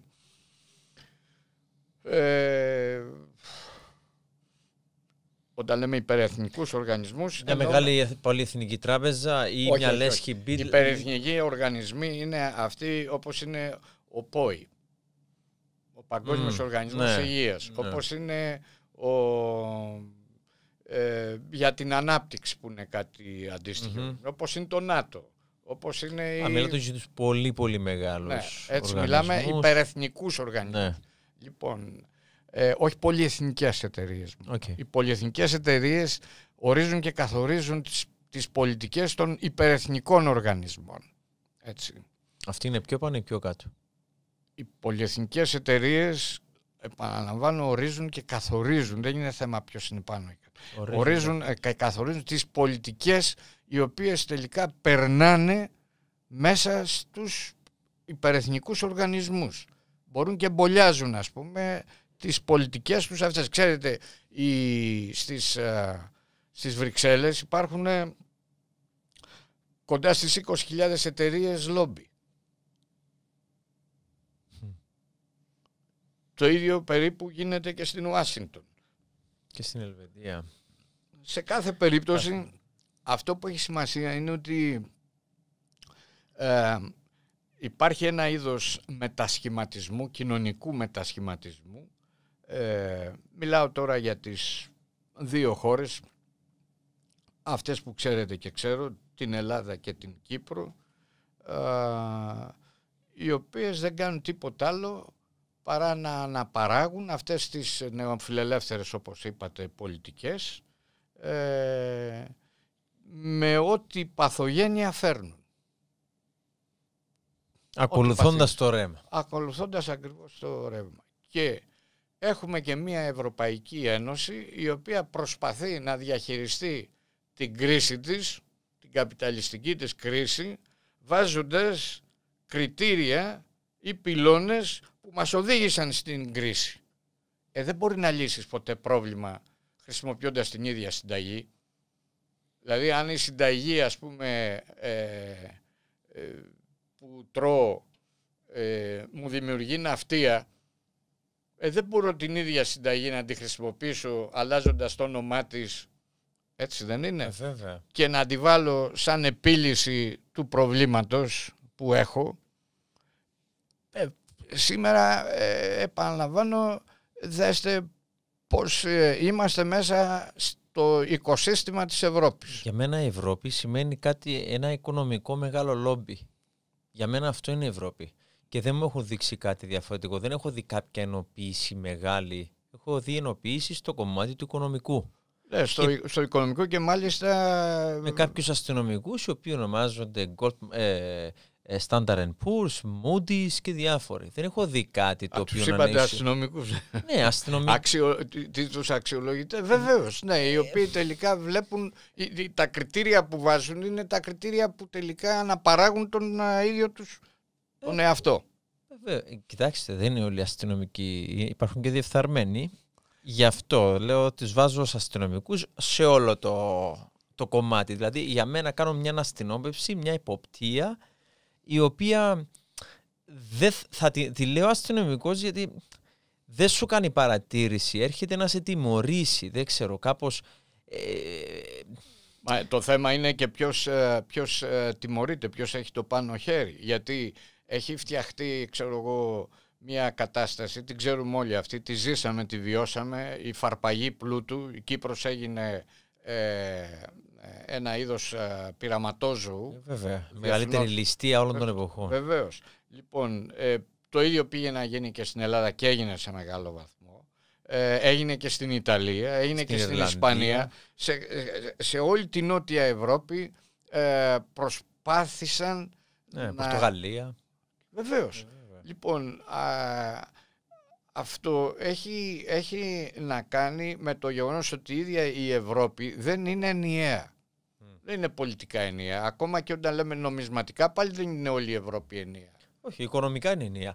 Δεν έχω καμία σχέση και δεν μπορώ να αντεπεξέλθω το ίδιο με ένα Αυστριακό, με ένα Ούγγρο. Ούτε και αυτός με μένα. Βεβαίως. Εδώ όμως αυτό δεν σημαίνει ότι δεν πρέπει να είμαστε ενωμένοι. Πρέπει να είμαστε ενωμένοι, αλλά δυστυχώς αυτοί οι κανόνες που έχουν φτιαχτεί από αυτούς είναι για αυτούς.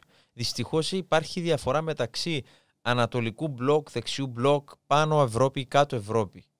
Ναι, η διαφορά του Βορρά και του Νότου που ίσχυε στις αναλύσεις που κάναμε στη δεκαετία, ξέρω εγώ, του 80, ισχύει μέχρι και σήμερα. Ακριβώς. Αυτό είναι.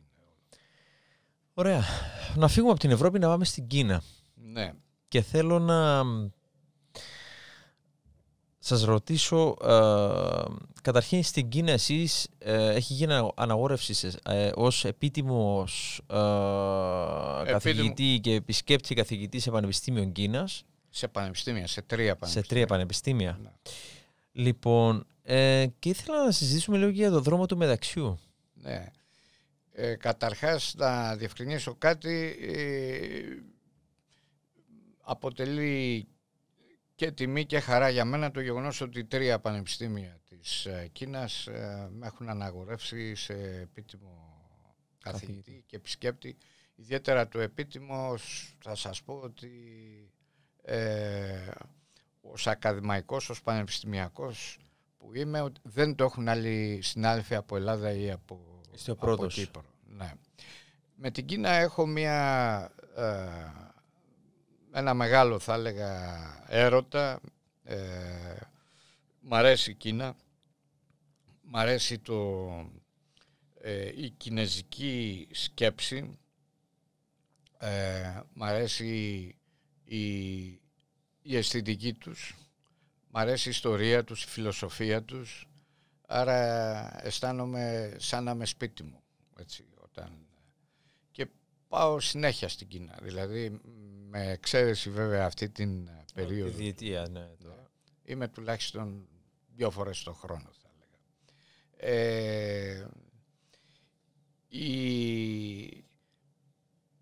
Πριν από χρόνια ο πρόεδρος της Κίνας, όταν ανέλαβε την προεδρία της χώρας του, ο πρόεδρος Σι, το 2013 συγκεκριμένα, κήρυξε τους δρόμους του μεταξίου, στα αγγλικά είναι Belt and Road Initiative, πρωτοβουλία για τους δρόμους του μεταξίου. Είναι πάρα πολύ φιλόδοξο, πολύ συγκροτημένο και ολιστικής προσέγγισης αναπτυξιακό πρόγραμμα που αφορά και τις επίγειες χερσαίες, έτσι, τη χερσαία διαδρομή, αλλά και την ναυτική που οδηγεί μάλιστα και στον Πειραιά. Ακολουθεί την ίδια διαδρομή, διόργαν του Σουέζ, όλο αυτό φτάνει Πειραιά. Όπως ήταν στον πρώτο αιώνα. Ναι, ακριβώς. Με κάποιες παραλλαγές βέβαια. Είναι ένα τεράστιο, το μεγαλύτερο των τελευταίων, θα έλεγα, 2-3 αιώνων, έτσι.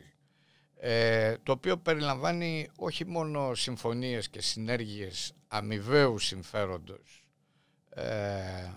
μεταξύ των χωρών που έχουν υπογράψει αυτό το το σύμφωνο, αλλά περιλαμβάνει και πολιτισμικές ανταλλαγές ή συνέργειες, εκπαιδευτικές, επιστημονικές και ούτω καθεξής. Γι' αυτό μίλησα για ένα ολιστικό σχέδιο. Το 2015 δημιουργήθηκε το World University Alliances for a Belt and Road, δηλαδή μια διεθνή συμμαχία για τους δρόμους των μεταξιών των πανεπιστημίων. Και ως πρίτανης του Ευρωπαϊκού Πανεπιστημίου Κύπρου είχα υπογράψει και είμαστε ιδρυτικά μέλη από τα ιδρυτικά μέλη αυτής της συμμαχίας. Είμαστε το μόνο πανεπιστήμιο σε όλο τον ελληνισμό που υπόγραψε αυτή τη χάρτα, έτσι. Και συμμετέχουμε ενεργά στις όλες τις διαδικασίες που λαμβάνουν χώρα όλο αυτό το διάστημα. Πιστεύω σε αυτό το project που έχει η Κίνα. Πιστεύω επειδή δημιουργεί συνθήκες, θα έλεγα, βιώσιμης αμοιβαίας ανάπτυξης, ειρήνης, διασφαλίζει δηλαδή την ειρήνη και την ανάπτυξη των λαών και κυρίως μπορεί και δημιουργεί συνθήκες ενός κοινού μέλλοντος για την ανθρώπινη κοινωνία μας στον 21ο αιώνα. Είναι μια σημαντική πρωτοβουλία ενός πολύ συγκροτημένου και φιλοσοφημένου, θα έλεγα, αρχηγού κράτους όπως είναι ο πρόεδρος Σι, και με ευτυχής γιατί και η Κύπρος και η Ελλάδα έχουν υπογράψει αυτό είναι μεταξύ των χωρών αυτών που έχουν υπογράψει γιατί ξέρετε κάτι, υπάρχει ένας πόλεμος που ασκεί η Ουάσιγκτον και οι Βρυξέλλες προς την Κίνα. Είναι απίστευτο και προς την Κίνα και προς τη Ρωσία. Είναι απίστευτα πράγματα. Γι' αυτό σας έλεγα στην αρχή της κουβέντας μας για το ΝΑΤΟ 2030. Έτσι. Τελικά θα πρέπει να συνειδητοποιήσουμε ότι μόνο μέσα από συνθήκες στρατηγικής ανάπτυξης αμοιβαίου χαρακτήρα μπορούμε τελικά να φτιάξουμε και συνθήκες, θα έλεγα, μη εμπόλεμες, ειρήνης, να το πω έτσι με λίγα λόγια. Δεν μπορεί να μας επιβάλλει εδώ στην Ευρώπη η Αμερική με ποιους θα είμαστε σύμμαχοι. Σωστό. Επειδή τα δικά τους τα συμφέροντα ή επειδή βρίσκονται σε μια παρακμή οι Ηνωμένες Πολιτείες. Σημαίνει εγώ δεν... Ναι, και παρασύρουν, θα έλεγα, όλη τη γραφειοκρατία των Βρυξελών να σκέφτεται με όρους αποκλεισμού τόσο της Κίνας όσο και της Ρωσίας. Και ξέρεις τι, δηλαδή παλαιότερα που ήταν οι Αμερικάνοι φίλοι με τους Τούρκους ήταν όλα μια χαρά, δικαιώσουν να σου φίλους με τους Τούρκους. Τώρα που δεν τα πάνε καλά με τους Τούρκους ή δεν τα πάνε καλά με τους Κινέζους, ναι. Σαν παιδάκια, πώς είναι τα παιδάκια που ξέρεις, του λέει αφού τσακώθηκα εγώ με τον Κώστα, τότε θα μιλάς εσύ με τον Κώστα γιατί είσαι φίλος με εμένα. Ναι. Είναι πολύ παιδικό, πολύ...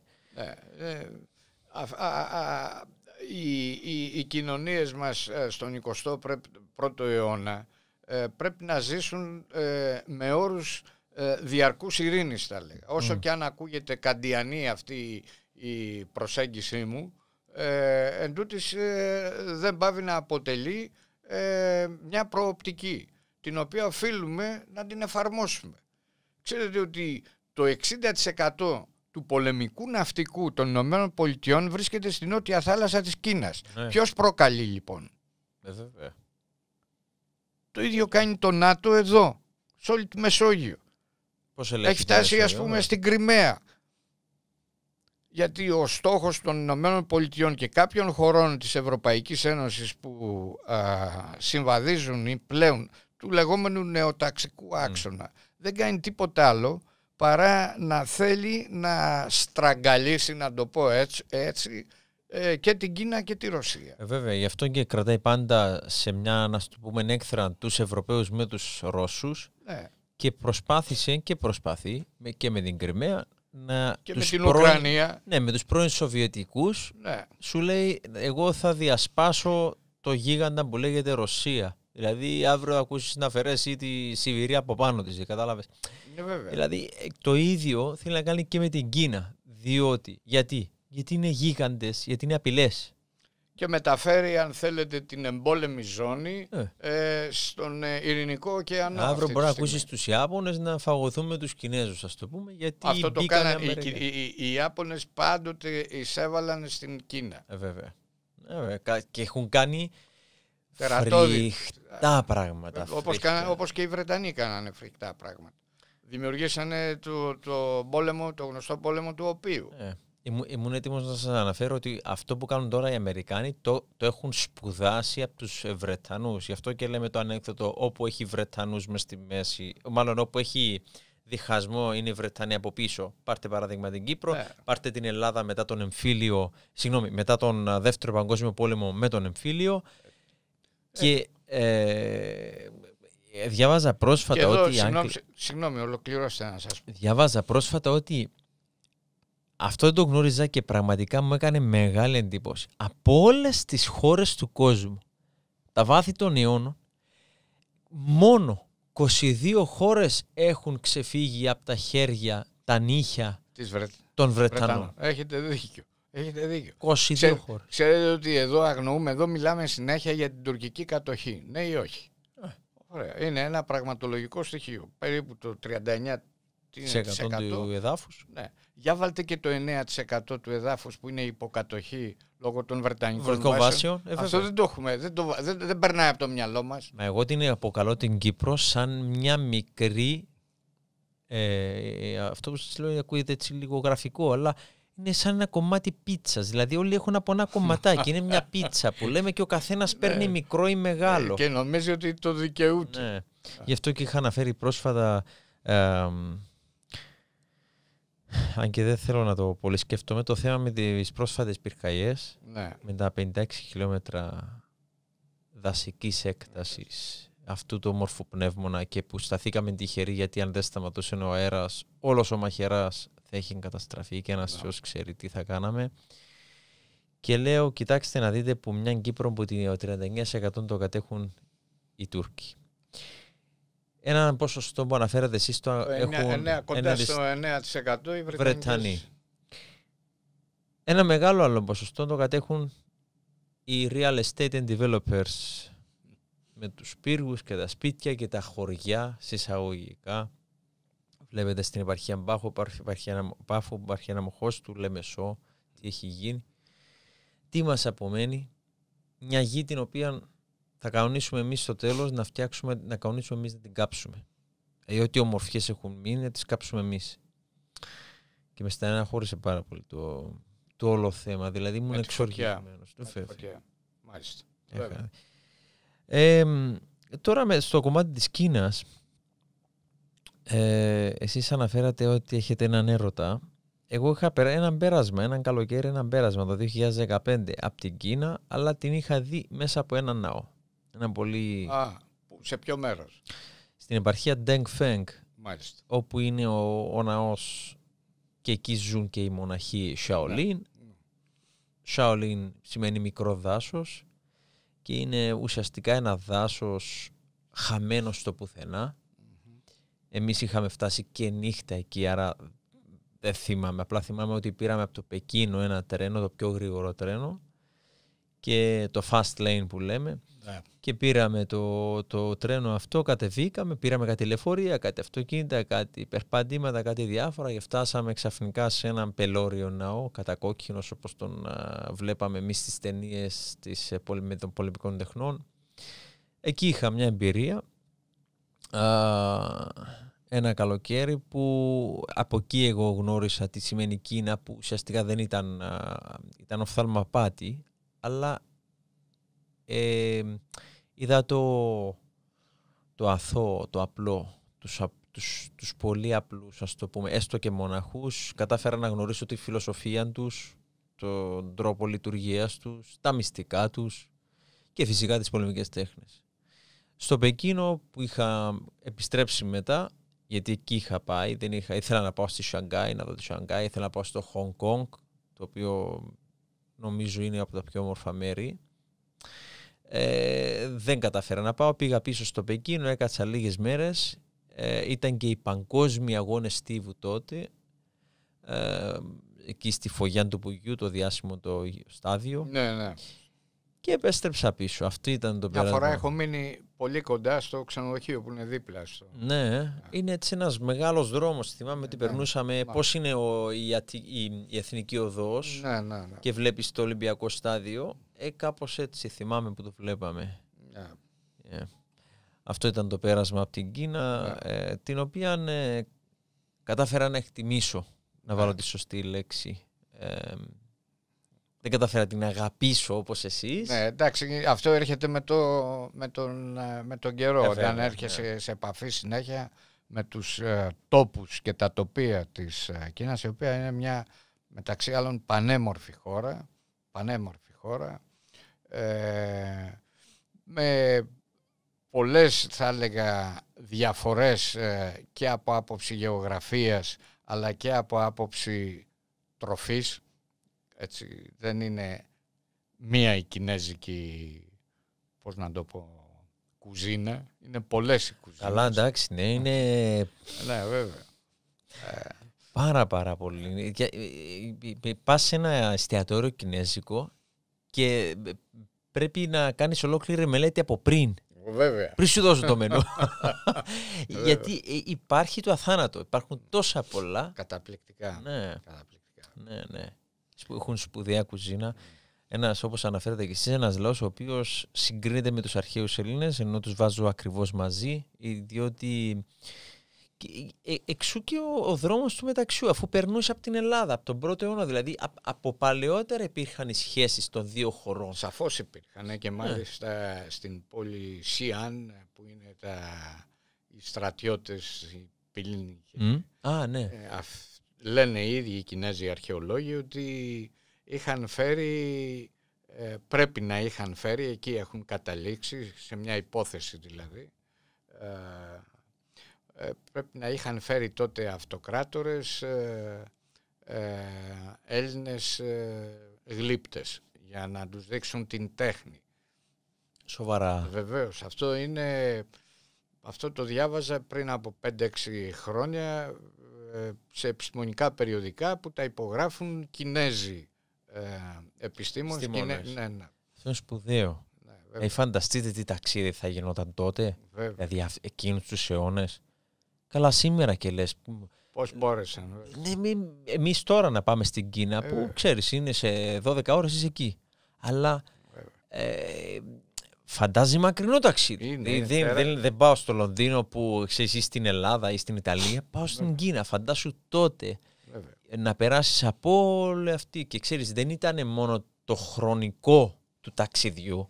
Ήταν και πολύ επικίνδυνο, γιατί το δρόμος του μεταξιού ήταν ένα από τα μεγαλύτερα και πιο επικίνδυνα ταξίδια. Δηλαδή ότι υπήρχαν πειρατές, υπήρχαν διάφοροι, δηλαδή περνούσες από διόργαν του Σουέζ, Κασπία θάλασσα, οι αρρώστιες, οι λοιμώξεις, όλα αυτά. Ναι, δεν ήταν εύκολο το ταξίδι τότε. Βέβαια. Σήμερα το λέμε ταξίδι και εντάξει, μπαίνουμε σε ένα αεροπλάνο, φτάνουμε σε 5 ώρες κάπου. Και διαμαρτυρόμαστε. Ναι, ο ένας δεν μπορεί θέλει να κατεβεί γιατί θέλει να καπνίσει, ο άλλος διάφορα, ακούσει τόσα και τόσα. Ξέρετε, κάποτε ήμουν, συγγνώμη, όταν πήγα το πρώτο μου ταξίδι στην Αυστραλία, ήταν όταν με είχαν καλέσει από το Πανεπιστήμιο του Μακουάιρ στο Σίδνεϊ σαν κεντρικό ομιλητή.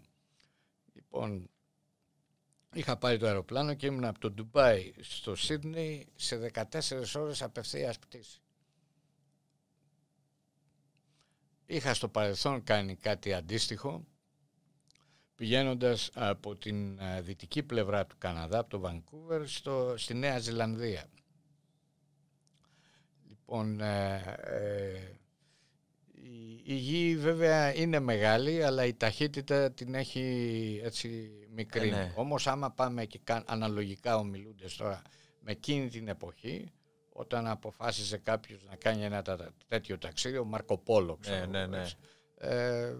δεν ήταν εύκολη υπόθεση. Όχι, ήταν τεράστιο και αν σκεφτείς επίσης και με τι μέσα ήταν, δηλαδή τα καράβια τα ξύλινα. Δηλαδή φαντάζεστε σε αυτή τη μαυρίλα των ωκεανών, δηλαδή Ειρηνικός, Ατλαντικός ωκεανός, να περνάς εσύ με έναν καραβάκι, ας πούμε τώρα των 20 μέτρων, το οποίο κινείται με τον αέρα, το πανί και με τα κουπιά, ξέρω εγώ.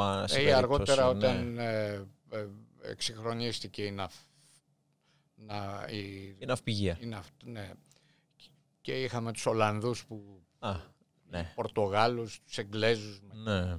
Έτσι, τους Γάλλους. Βέβαια. Ακόμα και οι Γερμανοί φτάσανε στην Σαγκάη. Είναι ένα σημείο και η περιοχή εκεί, το οποίο ήταν μια απικία γερμανική. Ναι. Και τους άφησαν ακριβώς. Τους άφησαν την μπύρα εκεί και οι Κινέζοι κάνουν εξαιρετική μπύρα λόγω ακριβώς της επαφής. Ναι. Τι θα τους έπαιρναν αστευόμενος τώρα, τι θα τους έπαιρναν οι Γερμανοί, μπύρα τους πάρουν, τι θα τους πάρουν. Ξέρετε, αναφέρατε την Αυστραλία και τώρα θυμάμαι εγώ ότι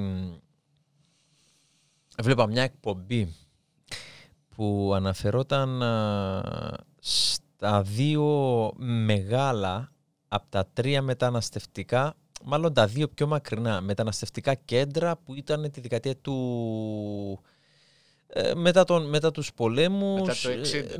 Ναι, μετά το 60. Ο ελληνισμός. Ναι, ο ελληνισμός αυτό. Δηλαδή στη Νέα Υόρκη, κυρίως στην Αστόρια και στην Μελβούρνη στην Αυστραλία. Εντάξει, υπάρχουν αλλού και στον Καναδά παντού υπάρχουν Έλληνες, ναι. Και στο Λονδίνο, αλλά μιλάμε για τα 2 πιο μακρινά. Λοιπόν, εγώ είχα πάντοτε μια ευαισθησία λόγω και το ότι έμενα και στη Νέα Υόρκη στο Ellis Island. Μάλιστα, ναι. Εκεί πήγαιναν όλους τους μετανάστες. Ακριβώς.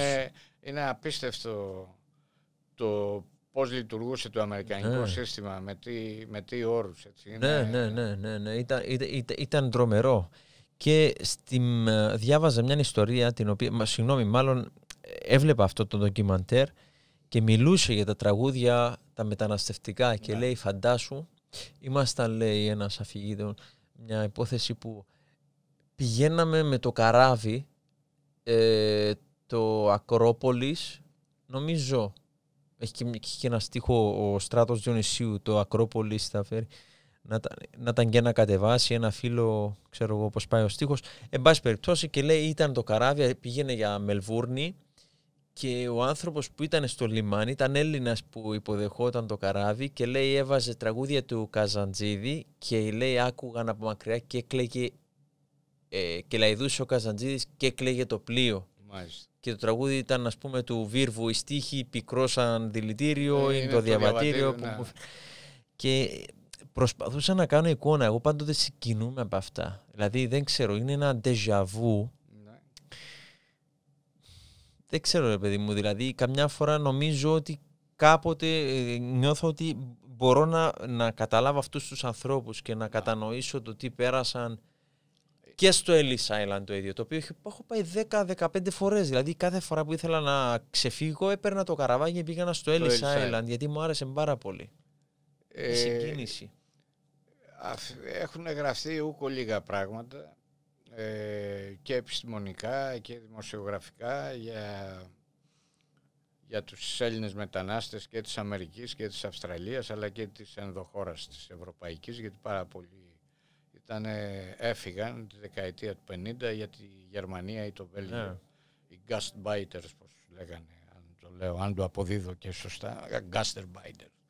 Λοιπόν, και βέβαια ήταν ένα ολόκληρο, θα λέγα, μεταναστευτικό κίνημα τότε για να προσδεθεί στους στόχους τους αναπτυξιακούς των κεντρικών χωρών της Ευρώπης, ιδίως της Γερμανίας, έτσι. Και η Γερμανία πολλά πράγματα σήμερα τα οφείλει ακριβώς στους Έλληνες, στους Ιταλούς, στους Τούρκους, στους Λίβιους. Ναι. Έτσι. Αυτά συνήθως η πολιτική ηγεσία της Γερμανίας τα ξεχνά, αλλά είναι η ζώσα ιστορία. Δηλαδή ποτέ η ανθρωπότητα δεν έπαυσε να χαρακτηρίζεται από κατά περιόδους από έντονα μεταναστευτικά κινήματα. Και οι μετανάστες είναι αυτοί που τελικά δημιούργησαν συνθήκες ευζοίας για τους ακόμα για τους ίδιους τους. Ναι. Μιλώντας για μετανάστες, μιλώντας για ταξίδια, ταυτίζομαι με ένα από τα ποίηματά σας που αναφέρατε σε μια παλαιότερη σας έκδοση. Τόσα χρόνια μιλάμε με τα οστά των προγόνων μας και ακόμα δεν μάθαμε ιστορία. Είναι από την ομιλία της νύχτας. Λησμονάμε την πατρίδα, τα ταξίδια μας. Μιλάτε για τους νομάδες, για τον νομά, για τον άνθρωπο. Πιστεύετε ότι ο άνθρωπος είναι εκγενέτης ένας... Είναι εκγενετής, ναι, είμαστε νομάδες. Αυτό πρέπει να το συνειδητοποιήσουμε. Και η Μεσόγειος, στην οποία έχουμε το προνόμιο να ζούμε, είναι μια κατεξοχήν περιοχή η οποία στηρίχθηκε στους νομάδες. Έρχονταν διαφορετικά φυλές, πέστε το όπως θέλετε, από διάφορα σημεία, είτε της Βόρειας Αφρικής, είτε της Ασίας, είτε της Ευρώπης, συναντιόντουσαν, ήταν ένα σταυροδρόμι και εξακολουθεί να είναι ένα σταυροδρόμι πολιτισμών και σκέψης. Εκείνο που θέλω να πω στο συγκεκριμένο στίχο είναι ότι φαίνεται ότι ως ανθρώπινο είδος δεν μαθαίνουμε από την ιστορία. Αυτό είναι όλο το θέμα. Και είναι κάτι που ακόμα και σήμερα, είμαι 66 χρονών, προκαλεί αλγινή εντύπωση ότι τελικά κάποιος δεν μαθαίνει από την ιστορία του. Έτσι. Η ιστορία δεν είναι μόνο μία διήγηση. Λέμε, ξέρω εγώ, έγινε η Επανάσταση του 21 ή 200 χρόνια από το 21. Δεν είναι απλώς μία διήγηση. Για να διηγηθείς κάτι το οποίο έχει και το στοιχείο το ηρωικό, δημιουργεί το κλέος, έτσι.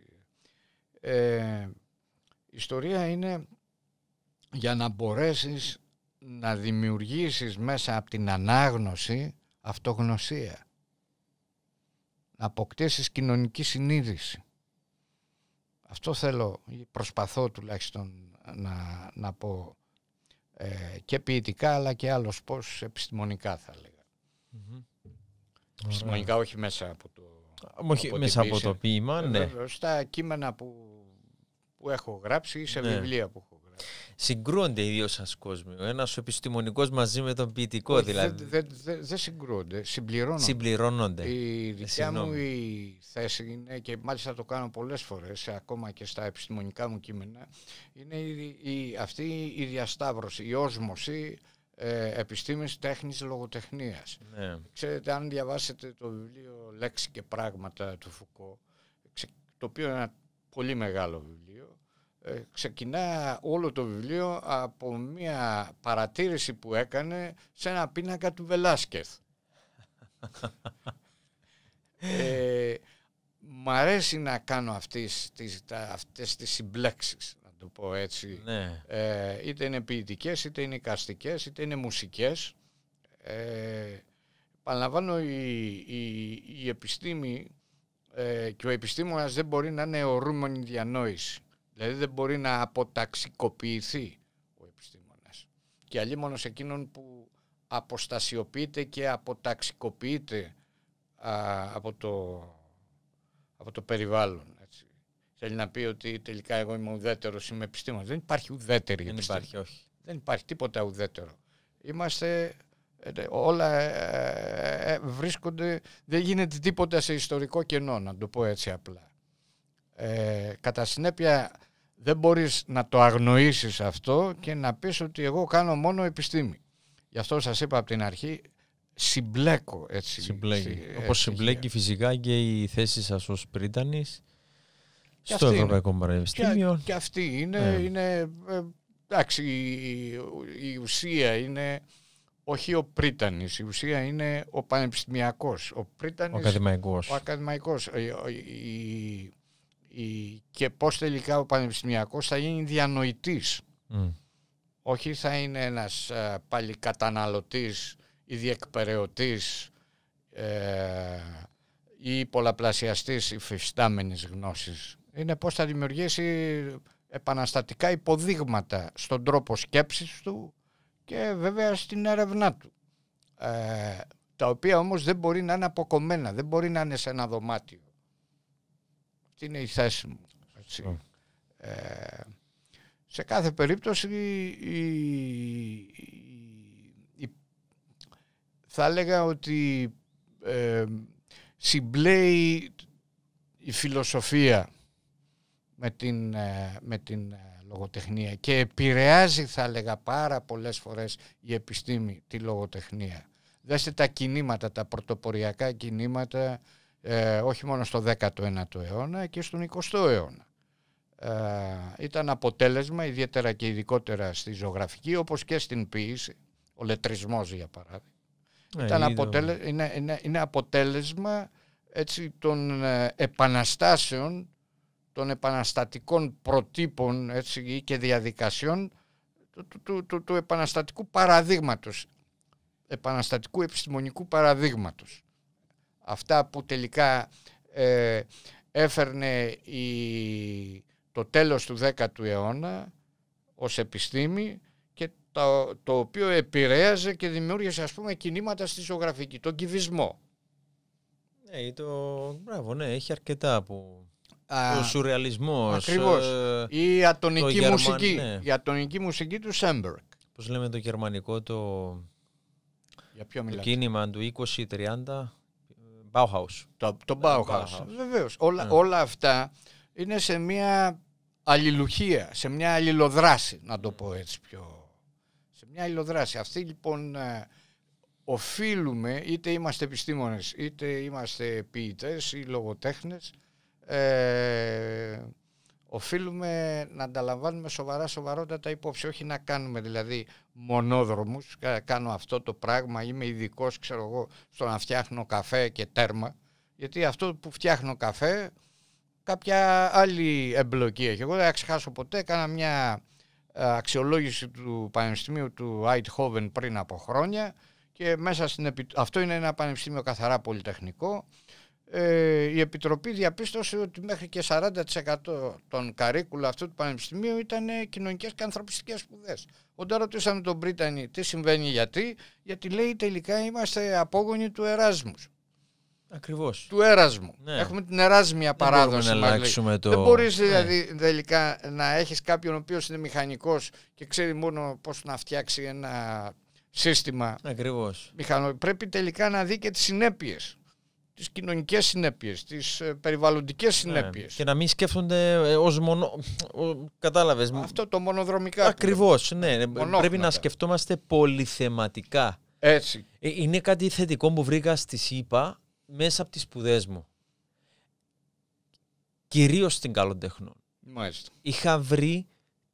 Γνώρισα τι σημαίνει να είμαι...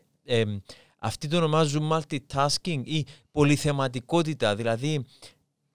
Γνώρισα τη ζωγραφική, γνώρισα το sculpture, γνώρισα διάφορα, αλλά γνώρισα και ιστορία, γνώρισα και μουσική, γνώρισα την ισπανική διάλεκτο. Όλο αυτό το διαθεματικό ναι. το έφερναν μέσα ως διασταύρωση, θα έλεγα, γνώσης. Ακριβώς. Αυτό καλλιεργεί, ξέρετε, φεύγει κανείς από το ξερό πεδίο μιας απλής πληροφορίας ή γνώσης και δημιουργεί τις απαρχές της παιδείας. Ναι.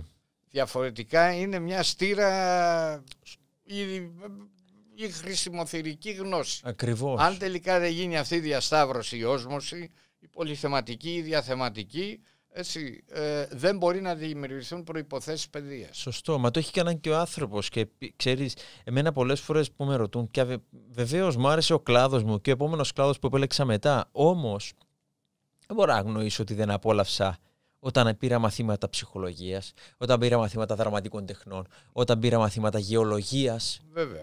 Όταν πήρα γεωλογία, εγώ με το μυαλό πει, συγγνώμη, γεωγραφία ήτανε. Και λέω, τι ωραία μάθημα γεωγραφίας, να μάθουμε και πού είναι, ξέρω εγώ, το Τζιπουτί, ας πούμε, που δεν ξέρουμε. Ναι. Και τελικά μαθαίνω ότι ήταν γεωλογία. Δύο μορφίες του εδάφους, το χώμα, τα πάντα, οι πέτρες, τεκτονικές πλάκες. Και όλα αυτά ήταν μικρά παράθυνα που ήταν σφραγισμένα, που δεν άνοιγαν ή θα έπαιρναν χρόνια να ανοίξουν. Άνοιξαν όμως γιατί πήρα αυτά τα μαθήματα. Βεβαίως. Και μου γαργάλισαν, μου ερέθησαν μάλλον. Αυτό είναι, το κατάλληλο είναι το ερέθισμα. Ναι. Τώρα, κάπου εδώ, δυστυχώς, παραλαμβάνω δυστυχώς, κάπου πρέπει να το κλείσω. Πριν το κλείσω, έχω ξεχάσει να σας δώσω συγχαρητήρια στην αρχή για την εκλογή σας ως και στη Βασιλική Ακαδημία Τεχνών, στο Ηνωμένο Βασίλειο, και στην Ευρωπαϊκή Ακαδημία Επιστημών και Τεχνών πρόσφατα. Το 2018 πρόσφατα στην Ακαδημία Επιστημών και Τεχνών πρόσφατα έγινε εκλογή μου ως αντιπροσώπου για όλη Ελλάδα και την Κύπρο. Όχι την Ελλάδα, την Κύπρο. Για την Κύπρο. Ναι. Συγχαρητήρια. Ευχαριστώ Ήθελα πάρα να σας πολύ. δώσω από την αρχή αυτό και το ξέχασα. Ευχαριστώ πάρα πολύ. Εντάξει, είναι τιμητικό, αλλά αντιλαμβάνεστε ότι πιο τιμητικό απ' όλα είναι να μπορώ να έχω την υγεία μου για να σκέφτομαι, αισθάνομαι, να συγκινούμε, να λειτουργώ περισσότερο ως άνθρωπος. Αυτό έχει σημασία για μένα, μεγάλη. Έτσι ακριβώς, έτσι ακριβώς. Ξέρετε, μετά από τη συζήτησή μας τώρα αυτό το 2ωρο, προσπαθώ πάντα, είναι και μια μορφή ψυχολόγησης, ένα παιχνίδι, δηλαδή ταυτόχρονα την ίδια ώρα που μιλάω και κοιτάω τον καλεσμένο στα μάτια, ενώ δεν τον γνωρίζω, κυρίως τις περισσότερες φορές δεν τους γνωρίζω τους καλεσμένους, προσπαθώ να τους ψυχολογήσω, να δω και τι άνθρωποι είναι. Αυτό μου αρέσει πάρα πολύ, με την καλή έννοια, δηλαδή να δω πώς ο κύριος Γουλιάμος τετραγωνίζει τον κύκλο, πώς σκέφτεται, δηλαδή τι άνθρωπο έχω απέναντί μου.